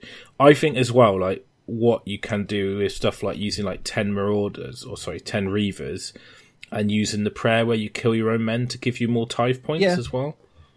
Yeah, and obviously you get all the prayers for the Slaughter Priests as well, which are awesome. Yeah, which can't be unbound as well. I mean, I did some pretty clever little cheeky things with the prayers. My opponent had 2 Stonehorns, and I wanted to fight one of them with the Bloodthirster, but in the way he positioned his Stonehorns was really well positioned. I could only fight both of them. There was nowhere where I could attack one and the other one wasn't within 3 to get me, just because of where the terrain and stuff was.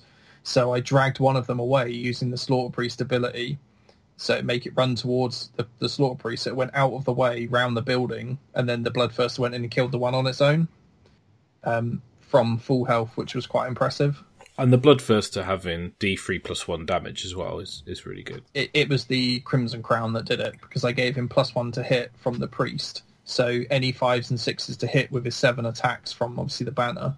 I rolled like 4 5s and 6s in that first roll, so he got 11 attacks, which all hit and wounded because it was a monster. Yeah, and just straight re-roll, doesn't he? Yeah, he just straight up killed it. He did 28 or 29 wounds to it or something. Is it worth quickly covering how the pre-spells work after this again? Because I think they are, with the changes in the book, it's probably something that they just pick an additional prayer and it's cast. When do they pick that prayer? On your army list, I guess. List. Yeah, on list. They're like a spell.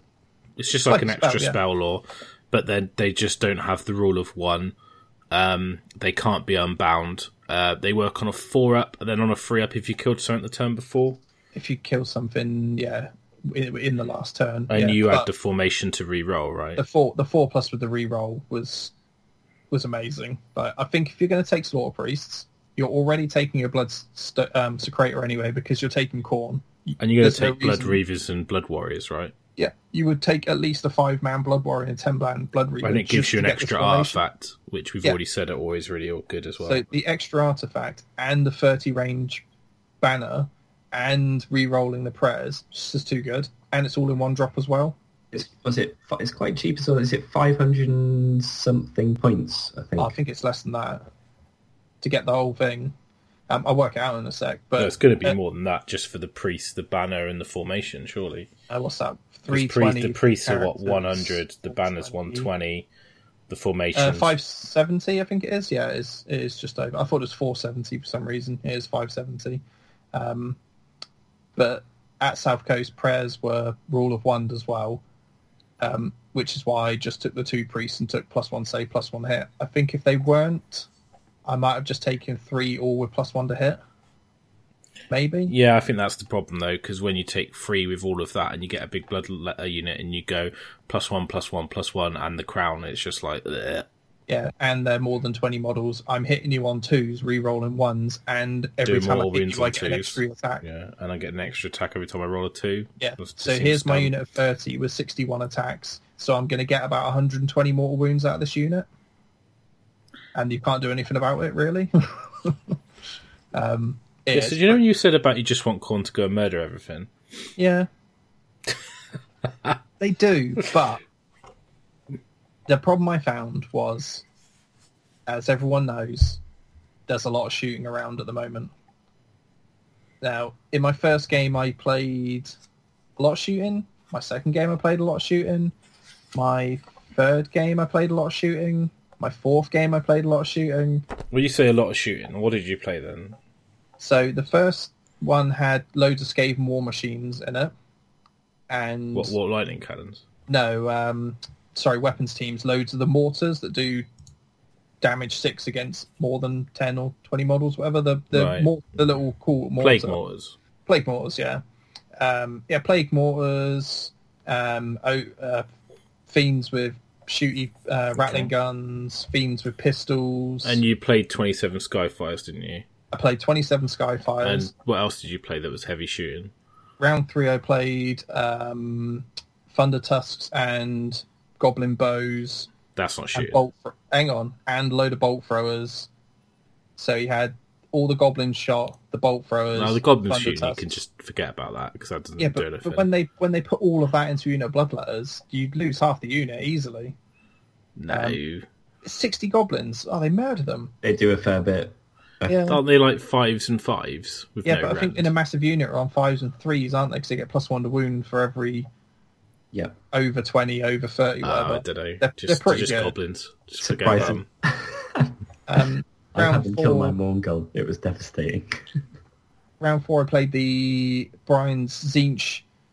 Everything has a spell magic gunline shooting army and all the horror shot as well. So that was another gunline.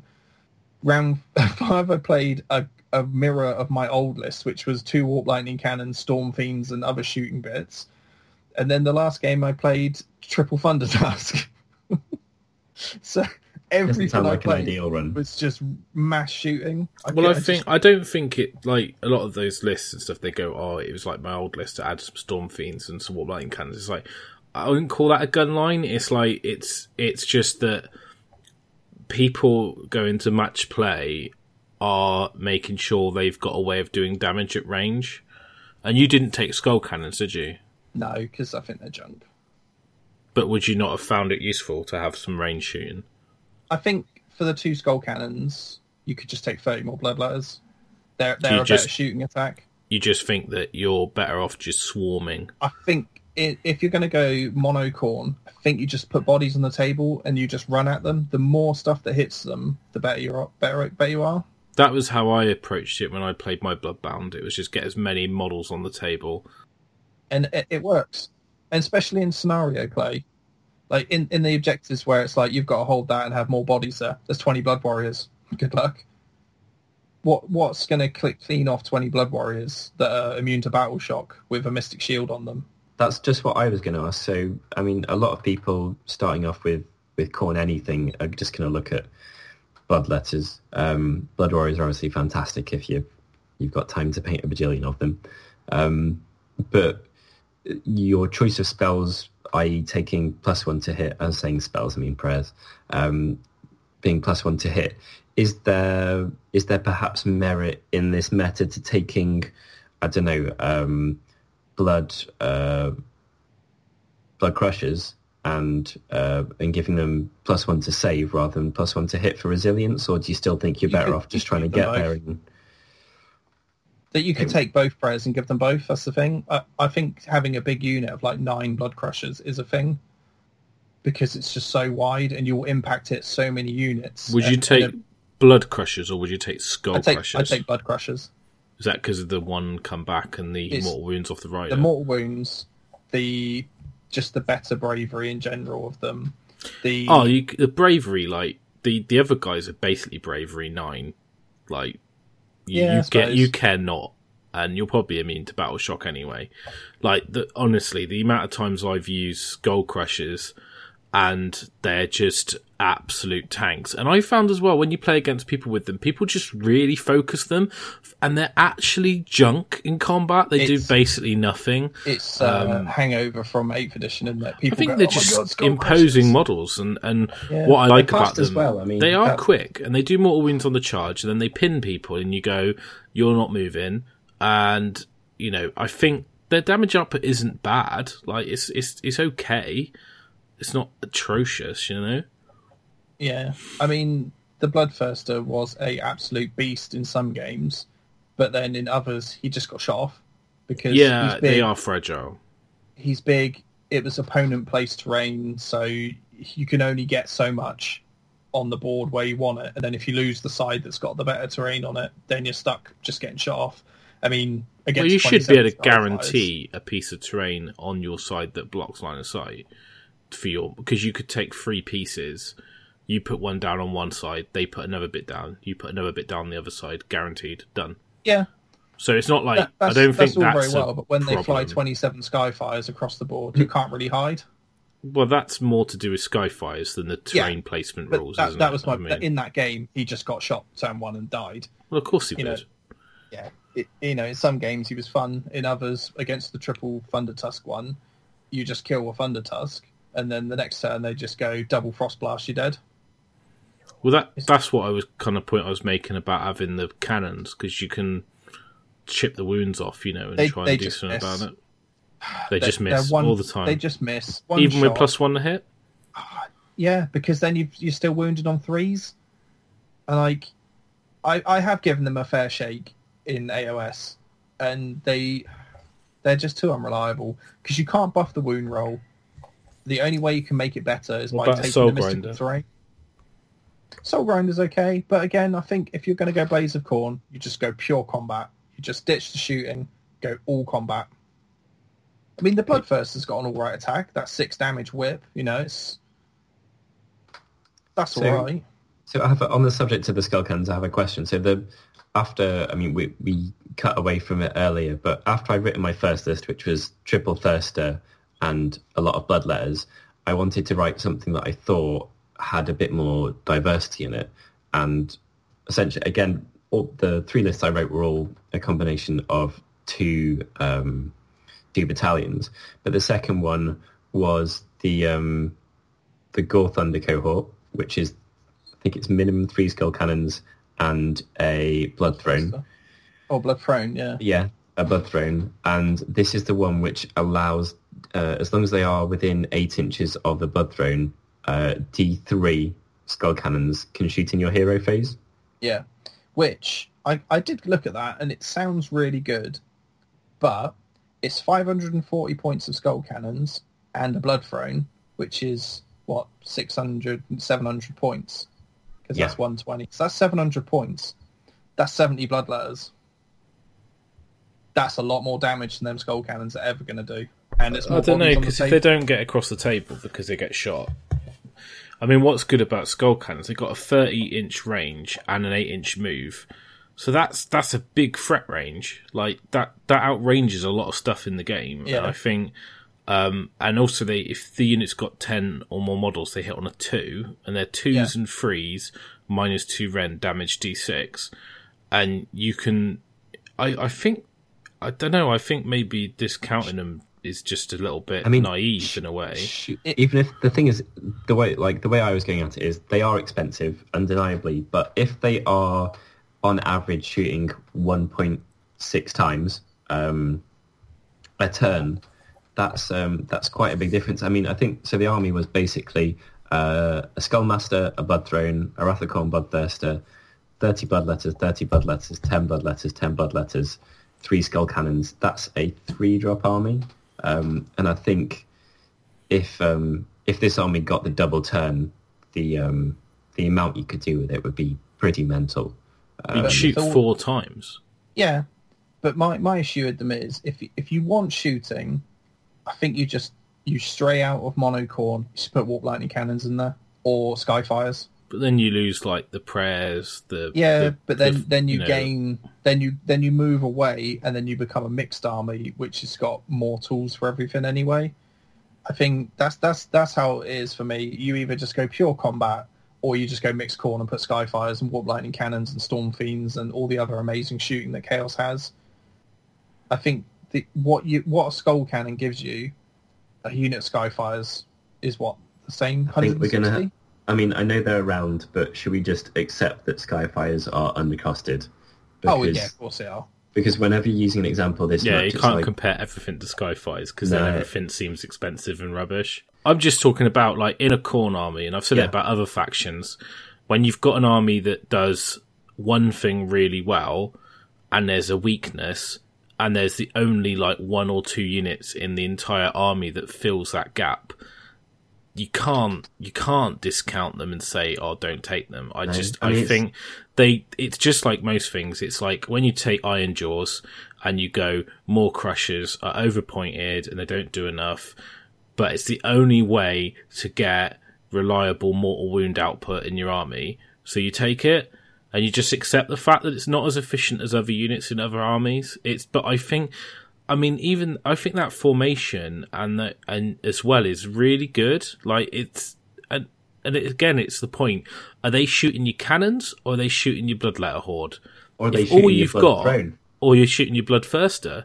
And the thing is, if all you've got is Wrath of Khorne and Hordes of Bloodletters, the choice is easy, isn't it? You just shoot the Bloodletters because that's what's going to do the damage, or the Bloodthirster. If you've got that formation with the Skull Throne and the cannons and a Bloodthirster, and you've got a banner and you've got Bloodletters, it's like, well, what do I shoot at? What do I prioritise? Do I shoot your shooting? But then the Bloodletters are getting across the table not molested, or do I shoot the Bloodthirster? But then I'm risking getting taken off by cannons. And I think by building balance into your army, yes, it's not the most effective shooting in the game, big word, in max points wise, but it's giving you tools to deal in certain situations. Because sometimes you might come to a table and go, man, if only I had a way to kill that model at the back of the table that's doing all this stuff. Think about Cunning Ruck. It's like, oh, Cunning Ruck, he's got a guy at the back. I kill him, the whole formation stops working. I know. You've got no option with combat. You've got to run across into their hordes of men and try and get through it to get to the guy. My issue with that is every time I've come up with Cunning Ruck against it, it's a dude on a 32mm base stood behind a wall, so you can't see him anyway. They can hide that little dude that activates that unit. Then he's only got to be in range of one dude, doesn't he? So, but then you just lump all the cannons into the unit. It's like it gives you. I don't know. I just think, but then it means they've got to hide behind that wall. And what if they don't have the scenery? What if by putting him behind the wall, they're not able to get within damned with the other unit? What if they're then away from the objective that they want to stand next to? And what if they want to move forward, but now they can't because the guy's got to stand behind the wall and the unit can't push forward? It's like all these things add up. And I just think that, taking skull cannons, I mean, I personally think if I was taking Khorne, I'd always take Skull Cannons because it gives me an option that I don't have. And if you think about the mirror matchup, they've got Gore Pilgrims, they've got the same stuff. I've got Skull Cannons, I'll just shoot the banner off. And straight away you're like, oh, well, I've now got a massive advantage. I don't know. If I want to be that competitive though with Khorne, I stray out of Khorne and just go, I'll put Warp Lightning Cannons in instead because they're the same cost and they will hit stuff and kill stuff. Yeah, but if you want to do Blades of Khorne and you want to use the Blood Tithe and you want to use the artifacts, you can't do that. So, no, I'm talking about people who are going to play Khorne here, not if we talk about a faction and we go just play something else, that's not really that helpful. No, it's not chaos. So for me, the Khorne faction is just about the combat. I'd rather just go in and just go, well, this is not a great matchup, but I've got sheer overwhelming numbers of bodies on the table. I will just grind through things. Okay. Yeah, a shooting attack would have been helpful in this matchup, potentially, but... In that case then, Terry, how important is it for you to have low drops and to get there first, and how often were you taking first turn? Because if you're using your units as you're shooting, for lack of a better phrase, like they're your reach out and touch people thing. Did you build your list? How many drops was your list? The one I used for South Coast, I think, was 6. Was that enough, or do you think in retrospect you should have pretty gone much for got 4? to choose. I got to choose in most of the games whether I went first or not. And a lot of the time I would take the turn, depending on what they had, because I just plant the banner, swarm 2 objectives with 30 Bloodletters, 20 Warriors, Skull Reapers and everything. Just go and get on the objectives, plant the banner and go, well, you've got to come and fight me off those objectives now. I'm immune to Battle Shock and I'm getting +1 attack on my entire army because the banner covers the entire board. So your guys heading towards objectives rather than being used as damage pieces? I think the thing with the South Coast scenarios was you didn't really need to do damage. You just needed to hold on the objectives long enough to win. Like the Silver Tower one, you just camped the tower long enough so that your opponent couldn't catch you up. The one with the heroes in the middle of the board, you just got your heroes in there, held on for as long as you could while trying to fend their heroes off, get ahead. I think the scenario play was too important to worry about just killing stuff, which I think having the 2 10s of Blood Warriors, you just put 10 on each objective, 30 Bloodletters with 1, 5 Skull Reapers with the other, and the Bloodthirster or something. Just go, there's 700-ish points on 2 objectives that are all immune to Battle Shock. You crack on and fight that. It was just really, really strong for scenario play, objective grabbing effectively. And that's because they get there so fast, and they're immune to Battle Shock when they are there. They're immune to Battle Shock there. They've got to engage a unit of 30 Bloodletters that have got 2 attacks each with potentially +1 save, +1 hit or something, whatever they're buffed with. Your army's not that fast though, is it? I mean, like, your Blood Warriors, they're only like infantry that can run. There's no way to buff them, is there? The thing was, I was putting them on the 12-inch line. I was whipping one of the units and just running them towards the objectives. Yeah. And because a lot of the objectives had be within X range, whatever, most of the time you could get there pretty much straight away if you just went all out and ran there. Yeah, of course you can. But I think the list overall, the Gore Pilgrims was, I think you just take that all the time. The 30-inch range banner cannot be snuffed. You think it just contains so many of the things that are you're 1+ that you're there anyway. And Blood Reavers anyway. You're probably going to take Slaughter Priests if you're staying inside Alliance, just because they give you... Because they're amazing, right? The Slaughter Priests now in Blades of Khorne are amazing. Yeah, the D6 mortal wound thing. It's like D6 mortal wounds with a 4+ with a reroll to use that ability. I mean, +1 hit on a 4+, +1 to save on a 4+. And they can all do them all. So you could drag something, mortal wound something, save something, and hit something. So you get your 4 prayers every time. How important is that reroll, Terry? I failed it a lot, so I'd say I think you just always take it. Gore Pilgrims is just such a... If you want to have a magic phase, Bunny is... If you want to have it, you take it. Formation. You're going to take a Bloodsecrator. It's basically a 25% success increase, isn't it? By having a reroll. So and when you multiply that over every turn, over all the prayers, it's just like... It's over 2 priests, yeah. Yeah, it's 2. And then it gives you another artifact as well, which allowed my Mighty Lord to have the extra rend. People were... I was about to say, like, how did you find the Mighty Lord of Khorne then? In the games where he could do something, he was okay. Like, I found that his dog did more damage. Like, honestly, he just whiffed. He just whiffed all the time. He was hitting on 3+, and he's like, yeah, roll loads of 1s and 2s. Then the dog gets his attacks and goes, yeah, well, 5s and 6s, bro, I got you. It's always the way that the dog attacks hits, and you're like, oh, I just wanted the axe to hit, because then I could use my ability. I didn't reality split anything, because the stuff I killed died outright, so there was no model to take the effect, because it was unwounded effectively by the axe, or I failed the axe roll. Did you find people reacted to... They always did that combat first to try and kill him. Yeah, did you think that was worth taking him, because people were like, I've got to get rid of him? Yeah, people were really frightened of him. I mean, there's that chance. I've had it done to me on a zombie dragon guy, and it's when it happens, you just like, ugh. The Gore Cleaver makes him so much more threatening because of the mortal wound potential.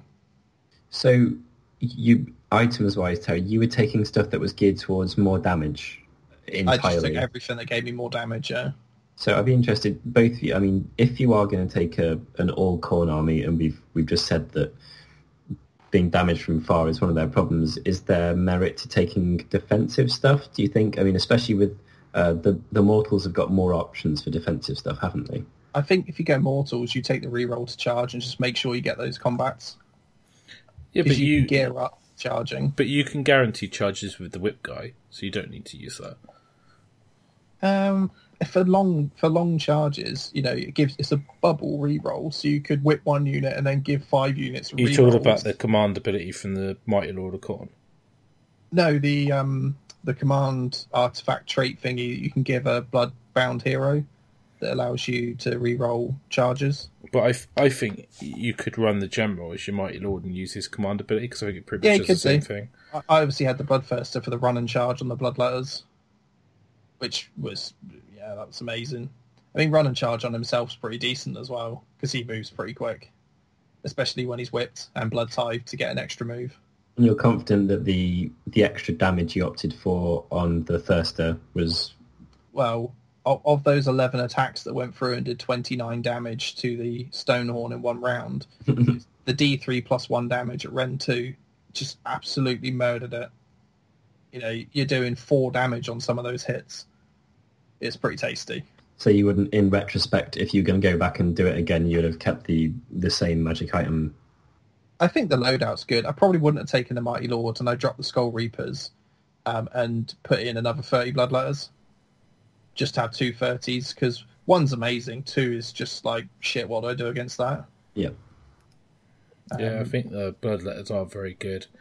I mean, even like with a Mystic Shield, Bronzed Flesh, they're pretty survivable with a 4-up save, aren't they?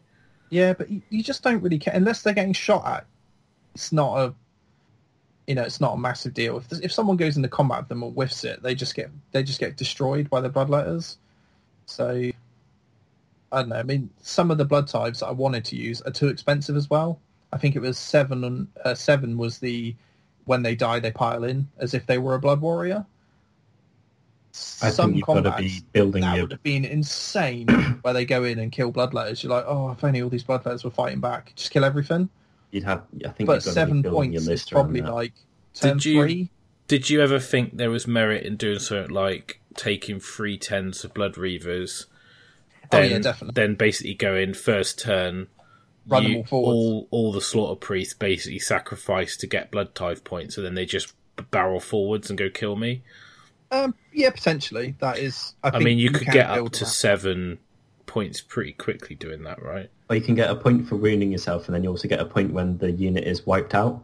So, and if you really wanted to, there's a couple of magic items that allow you to be getting basically 3 points for doing a wounding and getting rid of a unit and stuff like that. You can get it really quick if you wanted to build your army around it. And with the way that the battalions work, you could also keep your drops very low whilst doing that. But I think it's the other thing you could do is just like you said, if you want to take skull cannons, is just black all 3 skull cannons into little shitty units and just blow them up to get points. Yeah, that was the other thing I was about to mention, that if you had skull cannons, you've got a way to pick off small units and heroes and get blood tithe before you get stuck into the nitty gritty of combat. Yeah. Yeah. So I think, I don't know, I'd be interested to see if that skull cannon formation, how good that would be. I've got 4 skull cannons. I will run it at some point. Because I've got 3, I could use one of them as a blood throne because they're all magnetized. So I could take a blood throne and 3 skull cannons and do that formation. The other one to do is the one with the Bloodthirster, where you shoot stuff and then your units can charge the stuff you shot. Yeah, that's an interesting one, isn't it? Which is interesting because it's not the charge phase. Your opponent can't release stuff like Fanatics at you, which is what I was using the out of turn combat stuff for, was charging people so they couldn't release Fanatics because it wasn't their turn to charge.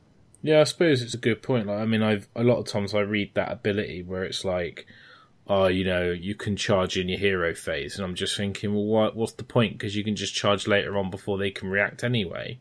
But if you've got impact hits, you're doing impact hits in the hero phase. If your unit of 6 Juggers charges like a unit that's got 3 or 4 wounds left, you've charged in your hero phase, you've impacted them off. you're now another extra 8 inches forwards or something from your charge. Now it's your move phase. Now you're moving forwards. Yeah, then I you're charging understand again. if you've got that, but the they would only do 3 wounds max, right? Because it's for the unit. Crushers. Yeah. But you can do D6 mortal wounds. Oh yeah, if you there's take a 6 or big more unit. crushers. Yeah. So if you shoot it first, then charge it. What then with your skull cannons? I mean, there's Priest. there's other things. I mean, you can do. Yeah, I know. I just for me, I was just thinking that there isn't I mean, a lot of times you read stuff like that and it just doesn't seem that good, and then there's situations where you go, oh, that's actually really good in this situation, and I think that's one of the things I did with the Skull Reapers was I gave them +1 to hit, +1 to save. I whipped them. I did an out of sequence charge in my following turn, in my opponent's turn, because obviously I was still buffed, and the Skull Reapers went all the way around into my opponent's 2 Thunder Tusks that were left there. They were both slightly wounded, a couple of wounds here and there, but it meant it was his choice then to either stay in combat or retreat away and not shoot. So, and because he needed to get into the middle of the board to score in the hero. Oh yeah, I could totally see charging your opponents go really good. I just meant when it's in your turn, charge in an earlier phase than the charge phase. I'm always thinking, why would you bother? I just think just to make sure you get into places, or maybe they can counter move with something. Yeah, possibly. If you're trying to make the most of things like that, I think there probably is merit to having a not like a one of everything approach, but a more all comers list, because it just allows you the flexibility. Like if you don't have the option to shoot something in your hero phase, then you can't get that point and spend it on wherever, or you can't pull someone towards you if it's a spell or anything like that. So having a wider selection of things rather than, I mean, the list I've spoken about so far that I wrote, I've not spoken about any troops that aren't bloodletters yet. And obviously that's restrictive because they only do one thing. That's it. They do it very well, though. They do it very well, and then they die in droves. But if you've got stuff with armor, then you've got the option to give stuff +1 to its save, and suddenly you could have a unit of 5 guys that you give them +1 to their save that are standing in cover that are just ridiculous. But you don't have that option if you take in nothing but fleshy bodies that do mortal wounds. That's true. Right, here's why the shooting in the hero phase and charging things good. So it's part of the Skull Seeker host. So prey upon the wounded, skull cannons do their thing, blah, blah, blah, blah. After they've shot, other units in the Skull Seeker can immediately charge those units and then pile in and attack them. Yeah, I wasn't talking about that. I mean, when you read stuff like the Kharadron book and it says they can charge in the hero phase. It's like, oh right, okay, well, just to get round other people's mechanics. Yeah, I think that's the only time it would actually there'd be a point to it. With the Kharadron one, don't they release bombs when you charge them in the charge phase? When you charge them, yeah. But if you charge them in their hero phase or your hero phase, that wouldn't trigger. I don't know because I don't think it actually specifies phase. I think it says when they complete a charge. Oh, okay. So I was going to say, otherwise you could charge past that ability and stuff using that. Yeah, I'm sure there's lots of ways, but I just meant that it's quite subtle. And abilities like that can look a little bit... I mean, obviously, when it says you can then immediately attack, that's obviously powerful. But when it just says, oh, you can charge in your... I don't know. You can charge in your hero phase. It's like, well... I think it's a much more of a subtle book than people would immediately assume. You've got to know your shit inside out and back to front if indeed you are going to be making the most of this stuff. And quite a lot of it you wouldn't realise until you've actually sat there and thought about it, particularly this stuff. But you've got to be running a certain type of list to make the most of it, because if you've got 6 units in the army and 2 of them are 30 blocks of bloodletters, you have less option for getting on this stuff, I think. For sure. Did you settle on your first list then, Byron? And what have you come up with then? What are you working on? After the Gore Thunder one, which was the one with the skull cannons, it still didn't have enough variety. And part of the reason for that lack of variety is that bloodletters are just faster to paint than everything else, because they've only got a sword, some horns, and then the rest of them is pretty much all the same stuff. They've got no armor plates and rubbish on them. They are just a flesh body. Yeah, it's not like the Tzeentch stuff where suddenly you've got feathers and bangles and all this stuff everywhere, and they're quite eye open as well. They don't like cover themselves, and the sword's normally out to the side, and there's a load of factors that basically made them a very good speed painting unit. But still, I'm trying to marry up what is practical fast and what I want to play with or paint or whatever. So the list I ended up writing was Gore Pilgrims and a Murder Host combined, and it's basically the absolute minimum you can have the Gore Pilgrims at, which is the 570 points we said. That's what my list is basically built on, is Gore Pilgrims and Murder Host. They're just both good. So it's I have, however, one of the reasons that the Gore Pilgrims is at minimum, which I don't think is the best way to run it. Like, I've bitched about painting them because they take forever, but you could, I think, painting more Blood Reavers and Blood Warriors would make sense. The reason why I haven't is, looking at the list, I wanted to have a unit that was middle height, so something troll size, something monstrous. So essentially, if you're looking for something middle height, monstrous infantry, monstrous cavalry size, there's only really the one option that you've got, which is things on Juggernauts. I don't think there's anything else, is there, in any of the Khorne stuff? Bloodframe? Take Khorgoraths. Yeah, I guess so. Soulgrinder? Well, that's actually quite large. Yeah, Soulgrinder is big. They tend to be like, either they're practically a monster. Yeah, that's a good call, actually. They're practically a monster, or they're infantry, even if they are very bulky. So it's minimum Gore Pilgrims, and that is a Blood Secretor, 2 Slaughter Priests, 5 Blood Warriors, and 10 Blood Reavers. So that's 1 drop, and it's got my banner in it. And then I've not got a Whippy Dude in there. I do have, I've got a Wrath of Khorne Bloodthirster, so he's my Whippy equivalent, and he will be the general. And then I've got the Murder Host, and in that there is 2 units of 30 Bloodletters. Then there's no Chaff Bloodletter unit, so I'm going to have to use the stuff from the Gore Pilgrims to make up for that. But there is a unit of 6 Blood Crushers. Skull Crushers, sorry. Blood Crushers. Which one's the correct one? Is it Blood Crushers? The Bloodletter ones are Blood Crushers. Okay, the Blood Crushers.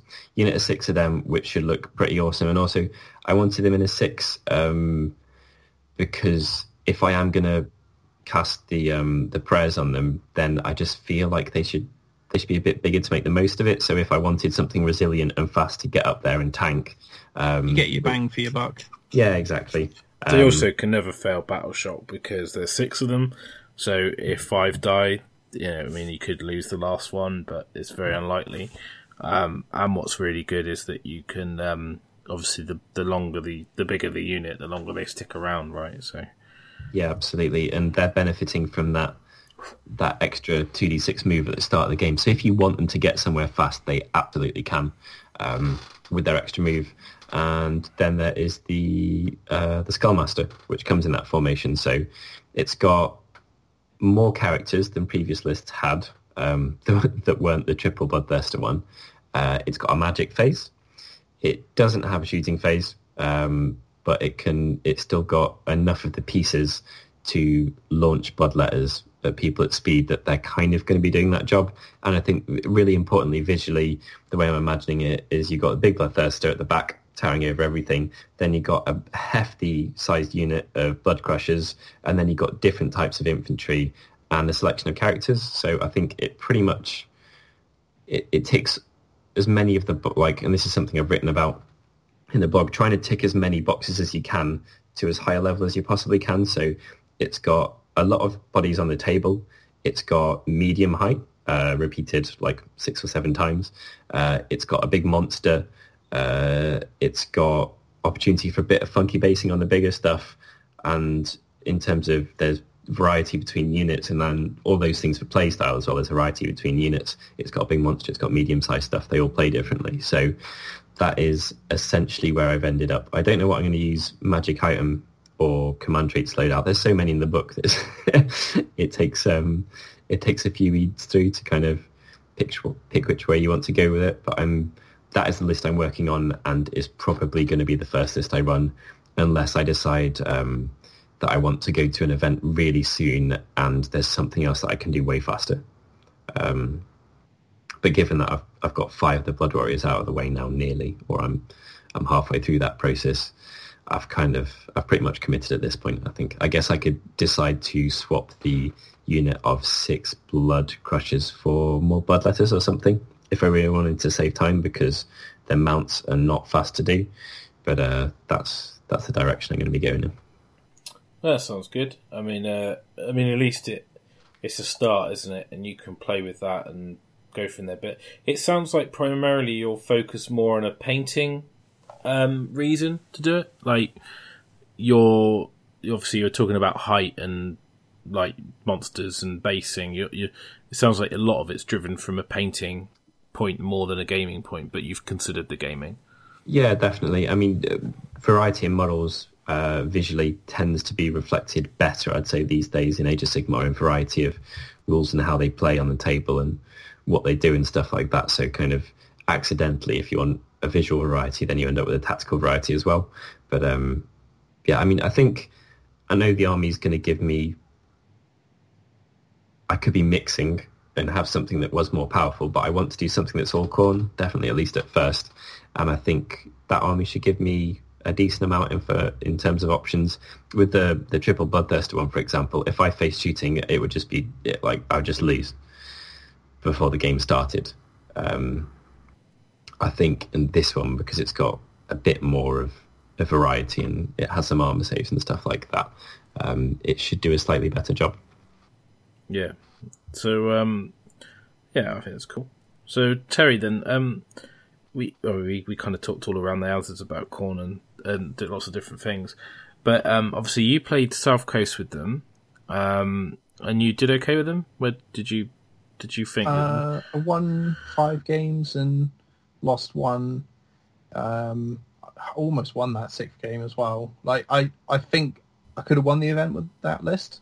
I think it was strong enough to. So that's a good shout then. I mean, you said you played a lot against a lot of shooting.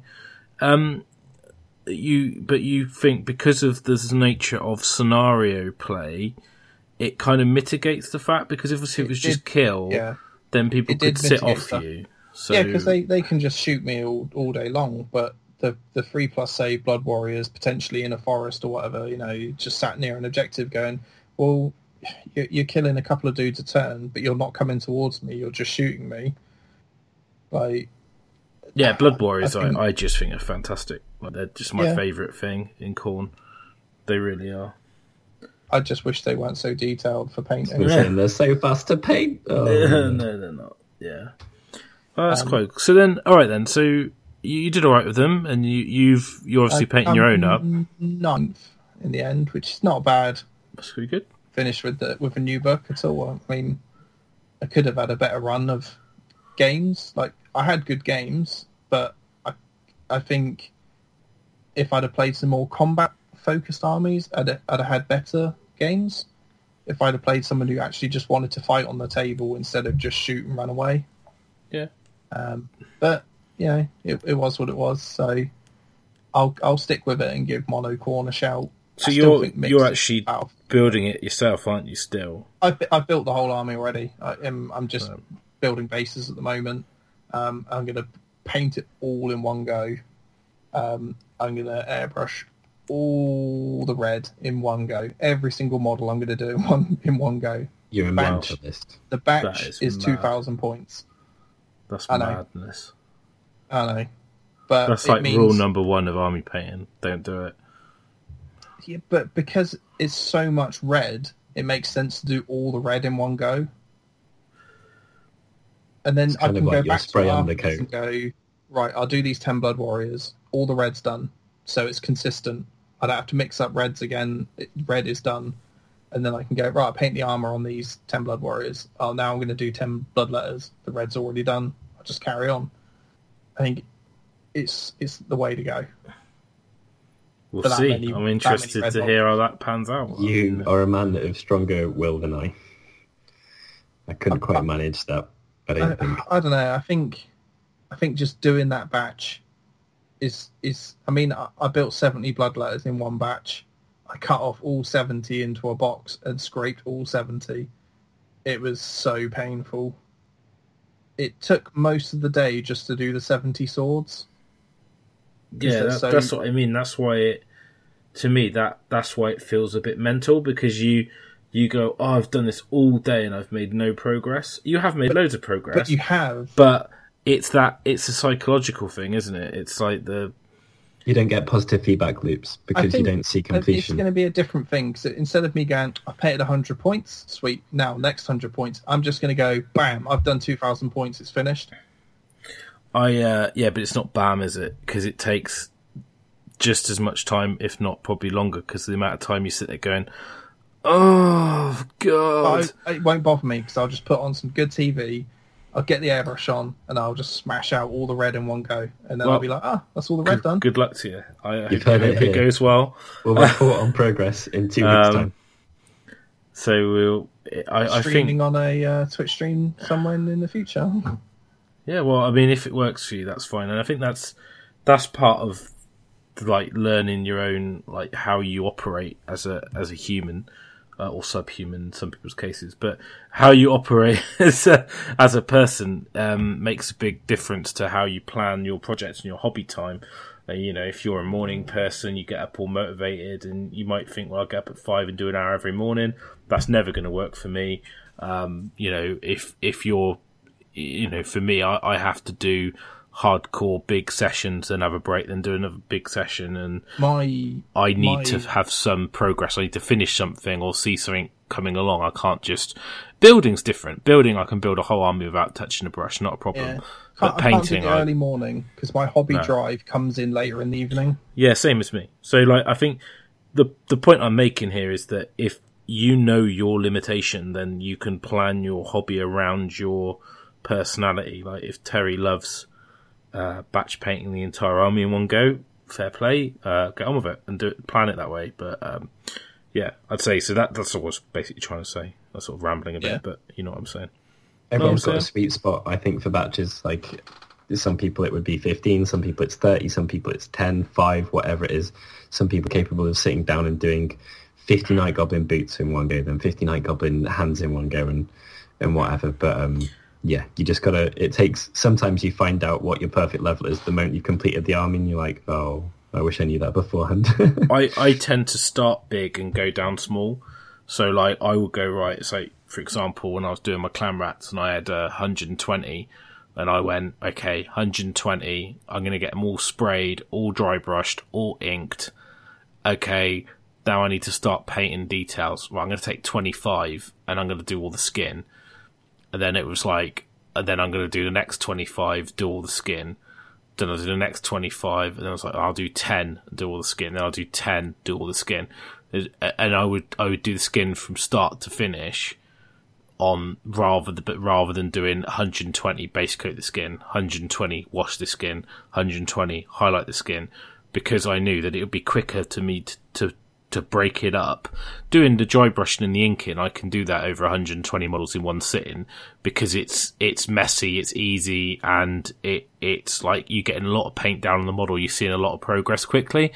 So for that kind of thing's really it's really important when you're planning your hobby. It's like I won't be doing that on my Kharadron, but I won't be painting like 40 Arkanauts in one go. I will probably airbrush all of them in one go, and then I will take 5 or 10 and paint them, then take the next 5 or 10 and paint them. I tend to as well, like if I've got like multiple units and I've got like a champion in every unit, I might take the champion and the special weapon and do them in one batch, or the similar type of model if there's like a difference. An interesting one. Yeah, so almost like say for example my Arkanauts, I've got like 4 units. I've got like, I don't know, 12 Sky Pikes. I might do all of those in one go. Or Sky Hooks, whatever they're called. So I think, I mean, that's that's a really important thing to know when you're doing a hobby project. But as part of the also, I'd say if someone is planning on doing something like that, it's important to do your test models, and this is exactly how I went around it with mine. 3 test models, one of each model in different colours. Once you've picked one, then before you go through to the army, do a test unit or test batch. So do a 10 or a 5 or whatever it is, because it's extremely easy to paint one guy and spend 5 more minutes doing this and 5 more minutes doing that. When you're doing 10, then you will, that's like you 80-90% know what you're doing, and then you 100% confirm whether you should be doing it like that or not the moment you test out the 10. So there were things that I spent too long on my test model for my bloodletters that I realised instantly the moment I had 10 sitting in front of me weren't going to be practical or a good idea. So if you are planning on approaching things in like mega batch, or you've just got the same unit or model repeated that many times in your army like Terry has and I have with the bloodletters, I'd say, unless you're very, very sure of yourself, it's worth doing a test batch of 5 or 10 at least, just to make sure that actually what you're thinking of doing is a good idea. Because it could be that you just look at them and think, I've got to remove 3 stages from this, otherwise I'll kill myself. Yeah, and I think that was kind of the deal when I did my clan rats. I'd already painted some Skaven, so I knew how I was going to do it. It wasn't like I was trying to find my way as I was doing it. So that's it. I mean, I remember doing my Phoenix Guard for my elves when I revisited them. I knew the colours I was going to use. I knew the scheme. I knew the palette. I knew the style. But I had to break it up because I just couldn't do 20 in one go. I base coated all the metals and did all the metals in one go.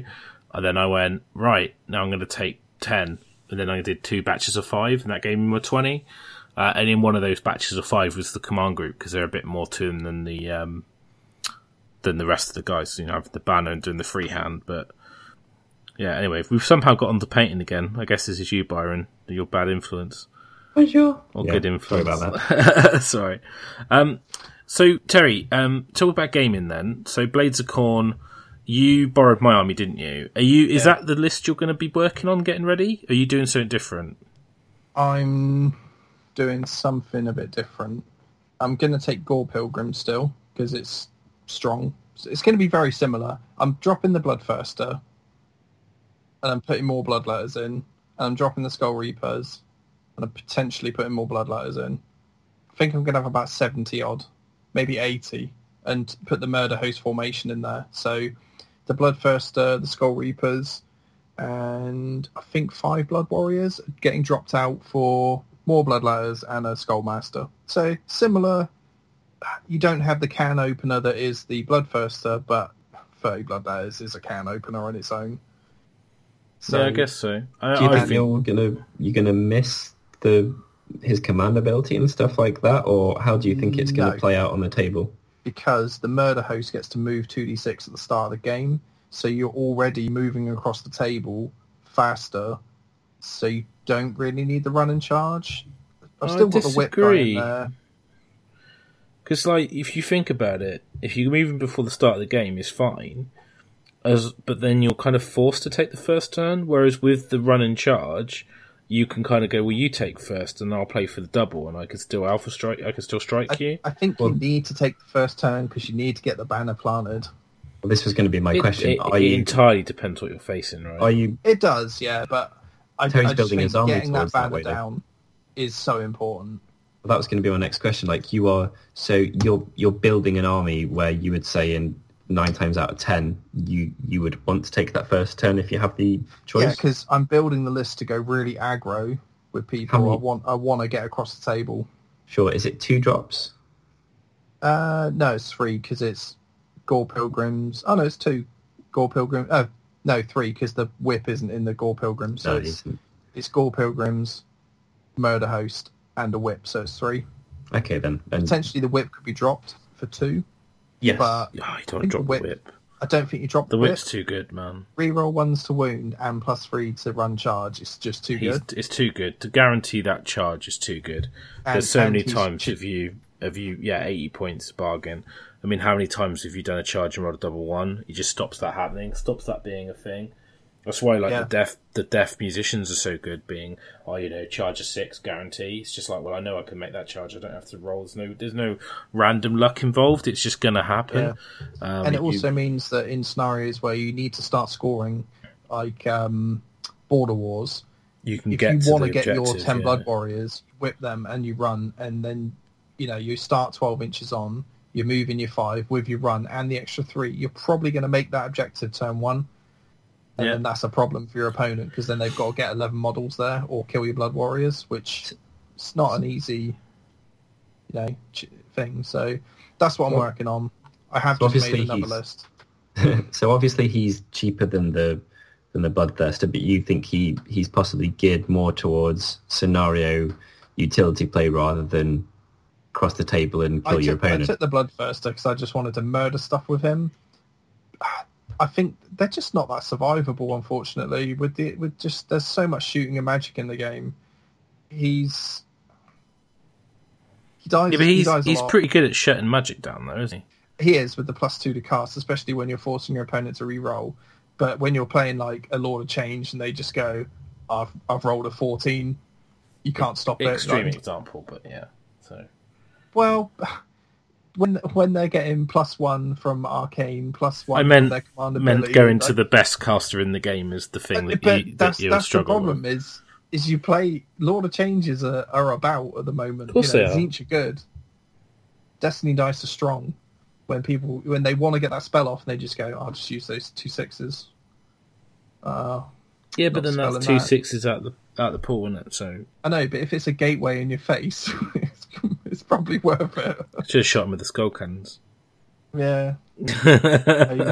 Even though it's their turn first. I don't know. I have just written a list with 3 skull cannons in it. Mm-hmm. Okay, so with your list that you're intending then, your first turn list, all of the things that you think are bad matchups for you, are they predominantly more drops than your list? So is it the mixed Chaos armies that got like 7, 8, 9 or... I think the annoying ones would be the 1-drop Tzeentch multitudinous host things, because they're a pain in the arse. Or duplicitous, whatever it is. The one where it's... I think you had it right the first time. It was that, but it's with the other one inside it. Next it's two formations inside one or something. Well, probably knowing Tzeentch it is, yeah. Yeah. That one's... I think that's going to be a little bit more... I think people see that now. Now it's been about. Some people will pick that one up because it's quite fun. Stormcaster, they're not really that many low drops anymore, are they? Now Warrior Brotherhood and it's not everywhere. I mean, how many drops was your Weymouth list? Oh, loads, like 9 or something. But, yeah, so I don't think you have to worry about Sylvaneth, maybe? They're usually 1 drop, aren't they? They're always 1 drop, yeah. I mean, out of interest... So you're saying you want to go first with your army, right? Yeah. Is that right? I mean, like, do you find that that's a problem, like building an army around having to go first? No, it's not built around going first. It's just nice to be able to go first, and being low drop means you can normally take that option. Because I find that when, like, with the Sylvaneth, like if you take like Gnarlroot, which you do because you're playing basically Sylvaneth is Gnarlroot, right? So 1 drop, and you need to put your woods and get all that stuff down. Yes, so you've got to go first. Yeah, but you've got to go first. And I'm like, sometimes I'm just like, I don't like having the option taken away from me. No, I think this list I'm going for can do both. So yeah, you can depending on what you're playing. Just go to your opponent. Well, I'm deployed. You crack on, mate. You can take the first turn. You haven't got any shooting, so you can't do anything. If you charge me, you're going to be running into little 10s of Bloodletters and Blood Warriors, and you're not going to kill anything worth a damn. And then I'm potentially going to double turn you back with Blood Tithe, and all those extra charges and combats. It's going to be horrific. So all good against Ironjawz, right? Oh, I think it'd be amazing against Ironjawz. I don't even think they have a chance. Yeah. They just can't kill. They won't kill anything. They'll come in and kill some men, and you'll go, cool, 30 Bloodletters, kill all your brutes, dead. The meta has definitely moved in a way that they're just weaker now, aren't they? Yeah. There's too much shooting, and combat army from Khorne is powerful. I mean, they should be. They should be like the best combat army in the game, shouldn't they? Yeah, they should. I mean, with orcs just behind them, potentially. Yeah, possibly. I think the Khorne stuff should be amazing. And well, from what it sounds, the book you've played a tournament with it, you did pretty well. You're going to pursue the army. There's options in there. So I know we did a very quick Khorne review on another show, but I just wanted to kind of revisit them after we've cut our teeth with them a little bit. Yeah. I certainly haven't played with them yet, and I've not looked at the book that hard. I assume that obviously we're going to talk about Khorne a lot in the future, because obviously if you two are both playing it, then it's going to come up quite a bit. And you've got your Bloodbound as well, so I'm guessing you're going to give them a go with this book. You've got an army to play with. I have got an army, but I've not really thought about playing with them, and that's a bit weird, you know? I mean, obviously I kind of like moving on from the Khorne, but it's new, so you can move back onto it. Yeah, I can, but at the moment I am literally focused on the Kharadrons. Yeah. And that I'm really excited about playing them. I think they're going to be just like an absolutely blast to play with. Pardon the expression. I'm proper excited about getting the army on the table, getting some games under my belt. It isn't. I think there's a lot to be said. I mean, like you said, you've got to get board position, you've got to get objectives. A lot of the shooting is short range. A lot of it only hits on a 4. There's not very many ways to get pluses to hit. You don't really like taking down terrain because you're all low wound models. They're quite susceptible to battle shock. I think the army's going to be quite hard to play with, and it's going to be quite interesting. I think that as well. I think Tzeentch is quite easy, and I think Khorne's relatively. I think with Khorne, a bit harder than Tzeentch because you don't get the guaranteed fate dice to just take away a lot of risk and stuff. I think with Tzeentch, you have got to have a strong army. I mean, let's discount Skyfire spam. So if you're playing like a sort of, I think Tzeentch are an army that gives you a lot of control, but if you misplay that control, it's a problem. It's a bit like the old Stormcast army where you can drop down, but if you misplay the drop, then actually your opponent's not influencing that. It's all you, basically. You're making that call. It's your if game you mess that up, then exactly, you're throwing it away. I think with Khorne, it's easy to put a Khorne army on the table and run it across the table, and you might win some of your games, and you'll probably lose quite a lot of games, and you'll be a bit mediocre. I think what's going to separate the kind of the best players from the sort of mediocre players is how well you use the options in the book, like the Blood Tithe especially, and things like we talked about, using the move to move your Sorter Priest to pull the thing off the objective, you know, thinking about using off-the-wall choices, things that you don't see, you know, trying out some of the different formations and you know, like knowing when not to fight. You know, like when someone puts a Star Drake in your army, just run away from it, you know? Yeah. I mean, there's no point fighting it. I mean, that was what you did really well when you played me.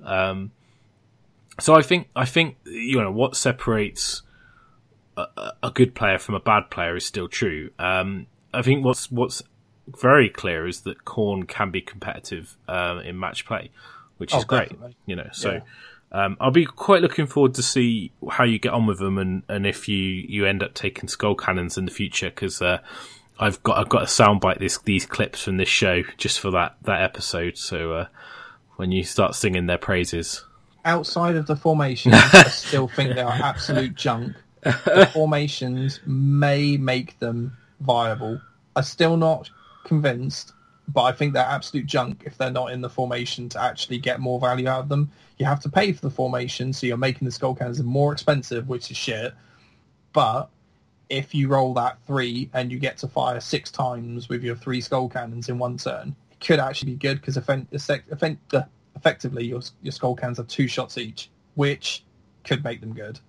So on paper it sounds good, but having used 4 in my list at the Masters 2 years ago and not killing anything in one game with 4 skull cannons, you just look at it and go, they're dog shit. Yeah, I mean, I'm sure I'll be getting the cannon woes from my Kradron because obviously cannons that hit on a 4 rather than a 3. I will probably have similar experiences, but I think on a 2. Yeah, it's easier to buff the hit roll. And there's nothing in a Kradron army really. Damn terrain. Yeah, but you can, I mean, on an Ironclad, yeah, for sure, because you can damn terrain then heal with your Endrin Master and your Endrin Riggers. So I think, well, this is the thing, right? This is why I'm excited about Kradron. They just seem really cool, very different, and lots of options. So I better pull my finger out and get the army ready. Really, I haven't got many excuses really. Wow. Well, yeah. Only gonna be like 50 dudes. It'd be fine. It's the ships I'm freaking out about. I've got 6 Skywardens, 6 Endrin Riggers, 20 Gunstrop Thunderers, 40 Arcanauts, 3 Aether Chemists, 2 Endrin Masters, 2 Navigators, a Admiral, 2 Gun Haulers, 2 Frigates, and an Ironclad. So it's quite a few options. I basically wanted all the options I needed, so I bought all of it. Apart from Barak Nar, special character dude, because I'm not playing Barak Nar. There will be a time in the future I will run him and be like, he's a special guy from another port. And I'll be a hypocrite, but oh well. So how much of it is assembled then? Yeah. I've built a gun hauler. I've half cleaned up a frigate. I've built 10 normal dudes. I've done 5 Thunderers, and I've done the Admiral. It's not a lot. Pretty good. It's not a lot. When are we going to see a test model then? This weekend? Probably in 2 weeks' time, because I want to go to Sprocket first. Okay. Or I might do a test model to take to Sprocket to get some advice. There we go. Maybe that one. Scenarios. Maybe this weekend. Who knows? They'll see one soon. I will post something soon, as soon as I have one.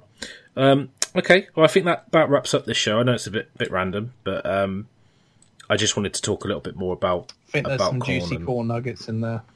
Juicy corn nuggets.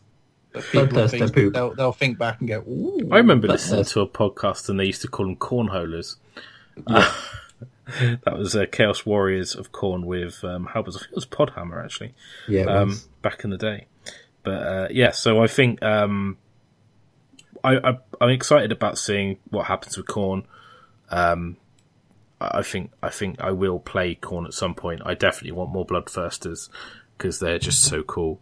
But it would be interesting to see how your Bloodletter hordes get on and things like that. So, right, I think that about wraps it up. Next show we will do something. Probably try and get Les on when he's around to do South Coast and Heat wrap up, and we'll obviously talk about our experience at Sprocket.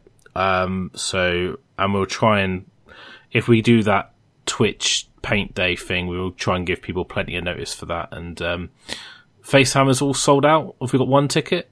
There's one ticket left. One ticket. Maybe by the time this comes out, it's sold, but if Let's it's have not... a look right now. Let me double check right this second. Get yourselves on the reserve. If it has sold out, get yourselves on the reserves. There's still a fair few months to go. It will. I'm sure there'll be dropouts. Getting a ticket. Yeah. Oh, and there's going to be fancy dress, so everyone should fancy dress. Says Byron. Yep. I think there's 2 tickets in stock by the looks of it. Yeah, it looks like there has been a ticket refunded, so there's 2. So if you and your mate are thinking of going, just fucking crack on, get in there. Do it. Yeah, it should be and everyone good. should turn up on the Friday, because that'd be awesome. Yeah, there'll be some Warhammer skirmish going on, no doubt. Lovely. All right. Well, thanks for listening, guys, and we'll catch you next time. Oh, players.